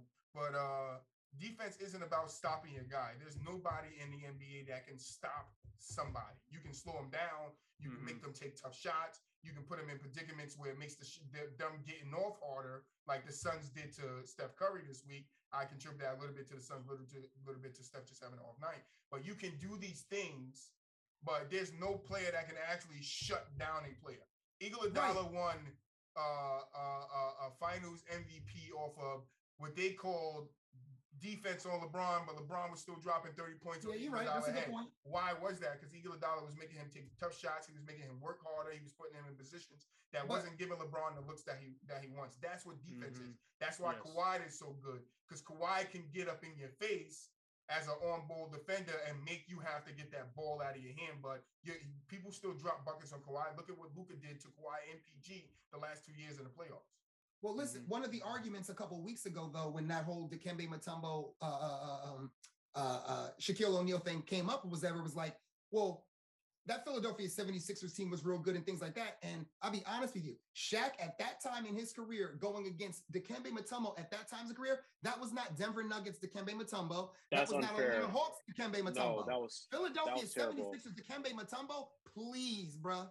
It was hurt seeing him do that. That hurt me seeing Dikembe Mutombo take that much punishment like that. I'm like, this dude's one of the best defensive players in the league history, and the fact that he was getting bodied by Shaq like that, it was just almost painful to watch. When you got chicken on the bone, it gotta go on the grill, okay? Yeah. Shaq put that boy on the grill. But now they had some good bad. Didn't make Mutombo and Shaq play when Mutombo was on the Nuggets? Yeah, when Shaq was in Orlando, maybe. Shaq was in Orlando, though, yeah. All right, so like I said, he learned how to barbecue chicken him over time. Listen, it's like Dikembe is one of the greatest defensive players. Shaq will tell you what kind of players Yao Ming and Mutombo was, and that's what we have to go off of. Because like I said, the reason why we call this podcast, and I know I like saying it, the reason why we call this podcast From the Sideline is because we sit on the sideline and just watch it. These guys are professional. They know what it's like to go up against each other. We don't know what it's like. I played street ball all my life, but I can't tell you what it's like to be in an arena playing in front of 30,000 fans, and I'm asked to carry a scoring load like some of these guys, like James Harden and KD. That's a lot of pressure on these guys. KD is lighting it up this year, though, bringing up his damn name. But I had a few fans, but I got one more question for you guys. What do you guys think about the Kemba Walker benching? Good. Saw that comment. Thibodeau, put your foot down. Put your foot down. If that's what's best for the team, then do it. We can't let you play just because you are our big free agent acquisition and we're paying you $9 million a year and your name's Kemba Walker and you're originally from New York. If you're not playing well, then you need to sit. And guess what? Can we argue with what Thibodeau did? The guy, Alex Burke, is in a lineup leading the team in scoring, dropping 26 points a night, playing point guard now. So if the improvement and the play is better, we can't argue with what Thibodeau did. I wish more teams would do that. I'm a Nets fan. I'm happy the Nets have finally benched Blake Griffin for LaMarcus Aldridge. The best man playing right now should be the man playing. Doesn't mean Kemba Walker can't get back into the rotation. Doesn't mean there isn't a team out there that might trade for Kemba Walker that could use him right now. I'm sure there is. But right now for the Knicks, if that's not the best fit, do what you got to do. I agree. I mean, look with Alec Burks. I mean, basketball. Look, you ride the hot hand. If someone's hitting, someone's hitting. You keep feeding them. Exactly. Look at Linsanity, man. I mean, you feed the hot hand. You deviate from that, you're going against the grain. Yeah, and I think the Knicks are in this is the best position they've been in the last years I can remember. So the fact that it is not very surprising, just because Alex Burke he's the guy on tap right now. He's better fits with that lineup what they have with Julius Randle and Evan Fournier. So he's a better fit for them right now. And we saw it's coming when we saw that Brad Stevens, who brought him over from Charlotte to Boston, traded him to Oklahoma City. We kind of already saw the writing was already on the wall when he did that. Exactly. And the fact that the Knicks brought him over off a discount, obviously coming home and such a like blah blah blah type of thing, but he can fight his back in the rotation. He's gonna have to climb over Derrick Rose and Alec Burks in order to get some playing time, but maybe he can play good. The second year player too. What's the second year player's name? RJ Barrett. No, second year. Mitchell Robinson. RJ's third year. No. The guard with the braids in the Knicks. I'm bad with the Knicks. Yeah. Gosh. He started in the lineup last night against the Chicago Bulls. His name's on the tip of my tongue. I don't want to tell you the wrong name. I don't want to set you up for failure. Oh, Emmanuel Quickly. Thank you. Quickly. Yeah, from Kentucky. I was thinking Maxey, and I'm like, it's not Maxey. Yeah. You know what? Maxey came to my head too. They almost look alike. I actually have a topic about Maxey and thank you, Maxey. Yeah. So quickly, what I was gonna say was, it's like Alex Burke is in the lineup, right? Kemba Walker's the starter, and if anybody asked anybody, so if Kemba Walker doesn't hold his starting position, who do you think's gonna come up next? They would have said, "Oh, Derrick Rose." Well, no, it's not Derrick Rose. Oh, it's Emmanuel Quickly. No, it's not Emmanuel Quickly. It's Alex Burke. It's who? So I like the fact he has, but nobody knows who Alex Burke is. The casual basketball fan does not know who Alex Burke is at all. So the fact that Thibodeau knew what he had in Alex Burke, to the point where Thibodeau's been coaching Derrick Rose since Chicago Bulls, it would have been easy to bring Derrick Rose right into the starting lineup. Derrick Rose can still start on a team. Derrick Rose might not start for the Knicks, but guess what? In crunch time, Derrick Rose is always in the game in the final minutes. So Derrick Rose knows how to be a starter in this league. So you would have thought it would have been one of those guys to get called up to do it, but no, we went to Burke, no problem, and it's working. Yeah, Peter, just to spin off that, a lot of people don't know who Alex Burks was, but he started off with Utah and he also played with Golden State too as well. So he has some miles on him too as well. And I think he's finally found a situation where, because when he was with Utah, they were looking at him for him to be that guy, because he was there before Donovan Mitchell was. So they were like, they were looking for him to be that guy. And then when he went to Golden State, he kind of found a little role with him, but he fought his way out of the rotation just with Andrew Wiggins being over there and everything like that. So he's finally found a place where the expectations are not so high for them. He can just actually go out and play basketball, and he's taking full advantage of his opportunity that he has right now.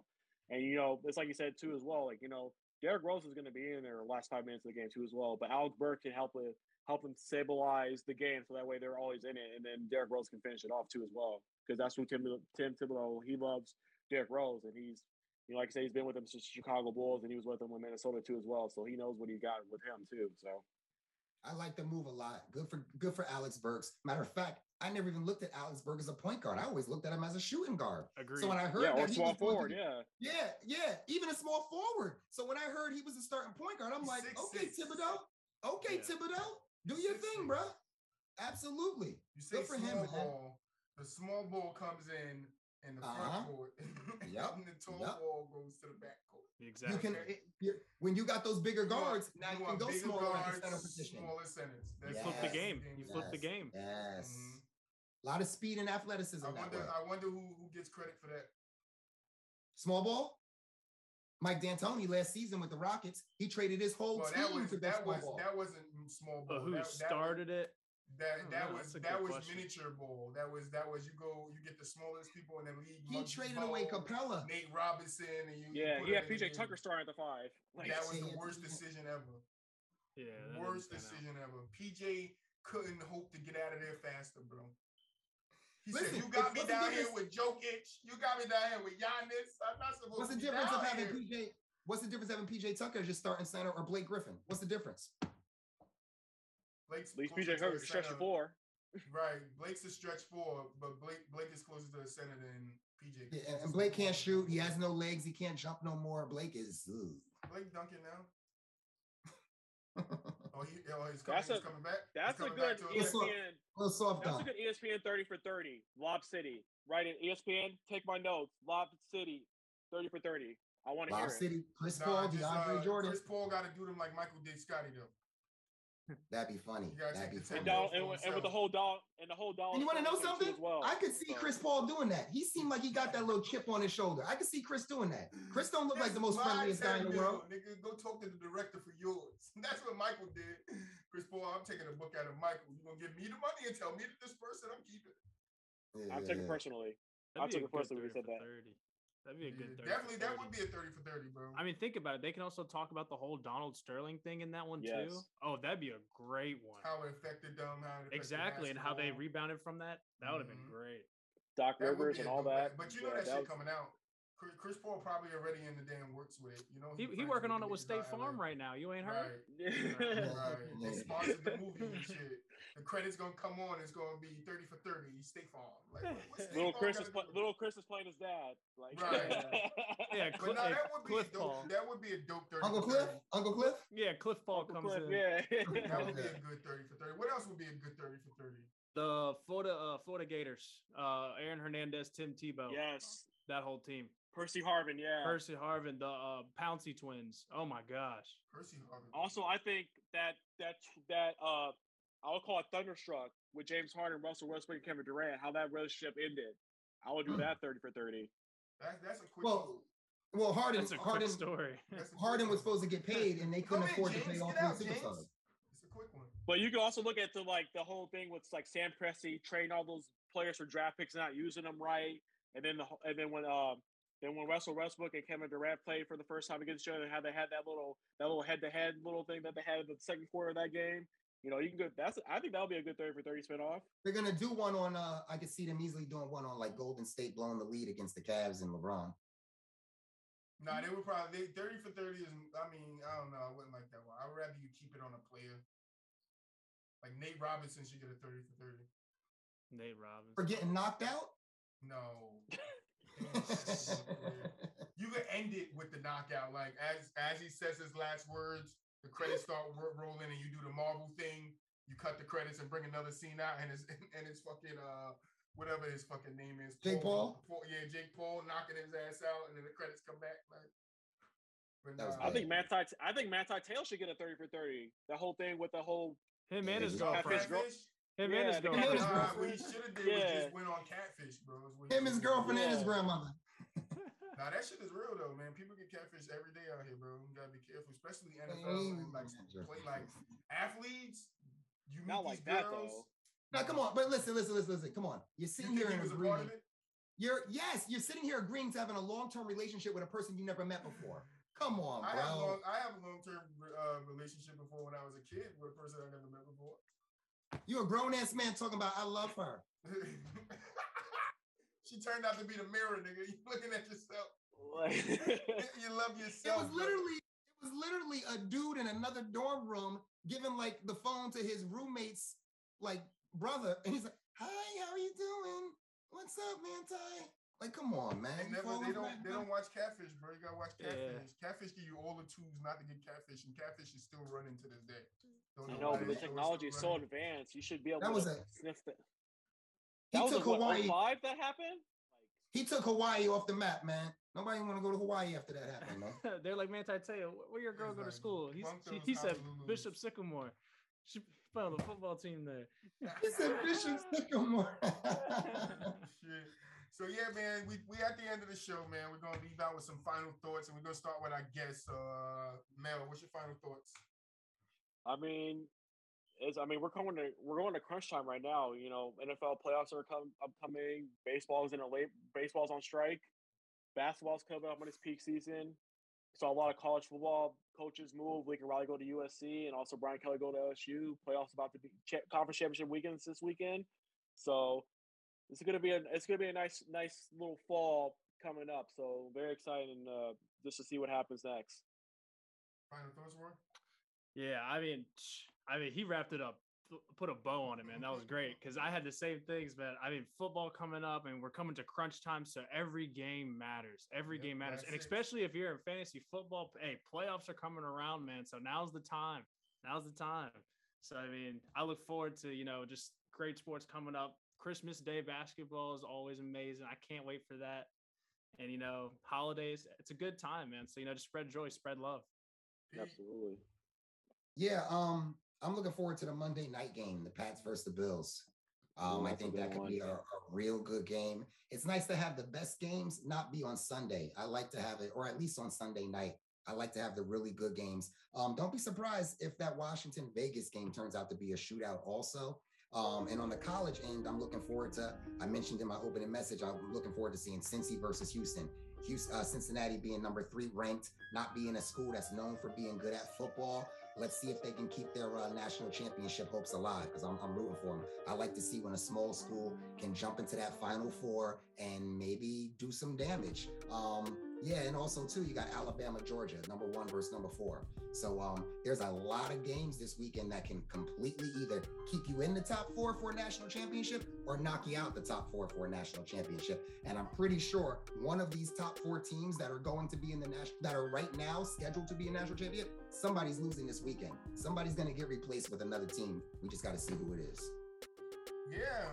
I mean, with that said, man, I want to thank Mel. I want to thank Roy. Thank you guys for stopping by, man. We really appreciate it here. Absolutely, man. Thanks for having us. Thanks for having me. I'd love to do this again with you guys. Yeah, absolutely. No, we definitely going to keep you up. We're going to definitely have you guys back, man. Trust me, we are looking to have some regular guests on that could come in when we need somebody on, because we like talking to people. We don't like talking to ourselves. We like talking to people. So when I started it was by myself, that I met my great co-host, Pete. And now I'm meeting you guys. So I just try to build a culture over here where, when you guys want to come, when you have the free time, you can come on and talk some sports with us. It's a vibe. You know what else too? It's also good too to get some other takes from out of the state of New Jersey. Mm-hmm. Me and Troy are from Jersey, and a lot of our guests are from New Jersey. Yeah, so it's nice to hear. Our primary 2 guests is from Jersey too. Yeah, so nice to get some East Coast, West Coast action going on, man. Yeah, definitely. I got a guy coming that's gonna be in LA Monday when we do the podcast with him. So that's gonna be kind of cool. We get to see the LA sunrise, because it's gonna be 9 a.m. over there. Well, I'll tell you right now, these guys, we doing this show with them. They got it good, okay? He's in Vegas. I mean, what compares to that? He got this beautiful view behind him. I'm seeing nothing but sunny. Right, I was saying that. I was like, he went out on the patio, like, look, watch this. Yeah, Roy's living his best life right now. Yeah, right. Dang, man. But no, this is great, man. And I Troy gives me credit, co-host and all that, but none of this is possible without him, man. He makes this show go, I'm telling you. So all credit, definitely. Troy's the man, definitely. Thank you, I try. But now again, man, Mel, Roy, we definitely gonna have you guys back. I actually got some slots open, so I'll be in touch with you guys so we can figure out some more dates, get you guys back in here. And just thank you guys. Appreciate you guys stopping by, spending time with me and Troy. Just me and me. Thank you for spending time. He's looking in the mirror right now. Yeah. He's looking in that mirror. Right, I'm looking at my computer screen. But just thank you guys for spending time with me and Pete. And the From the Sideline podcast and the fans that are watching. And yeah, we're definitely gonna have you guys back on. We like your vibes. We like chilling with you guys. You guys bring up some good points. It's always a good conversation. So yeah, thank you guys. And yeah, this is our piece. Peace.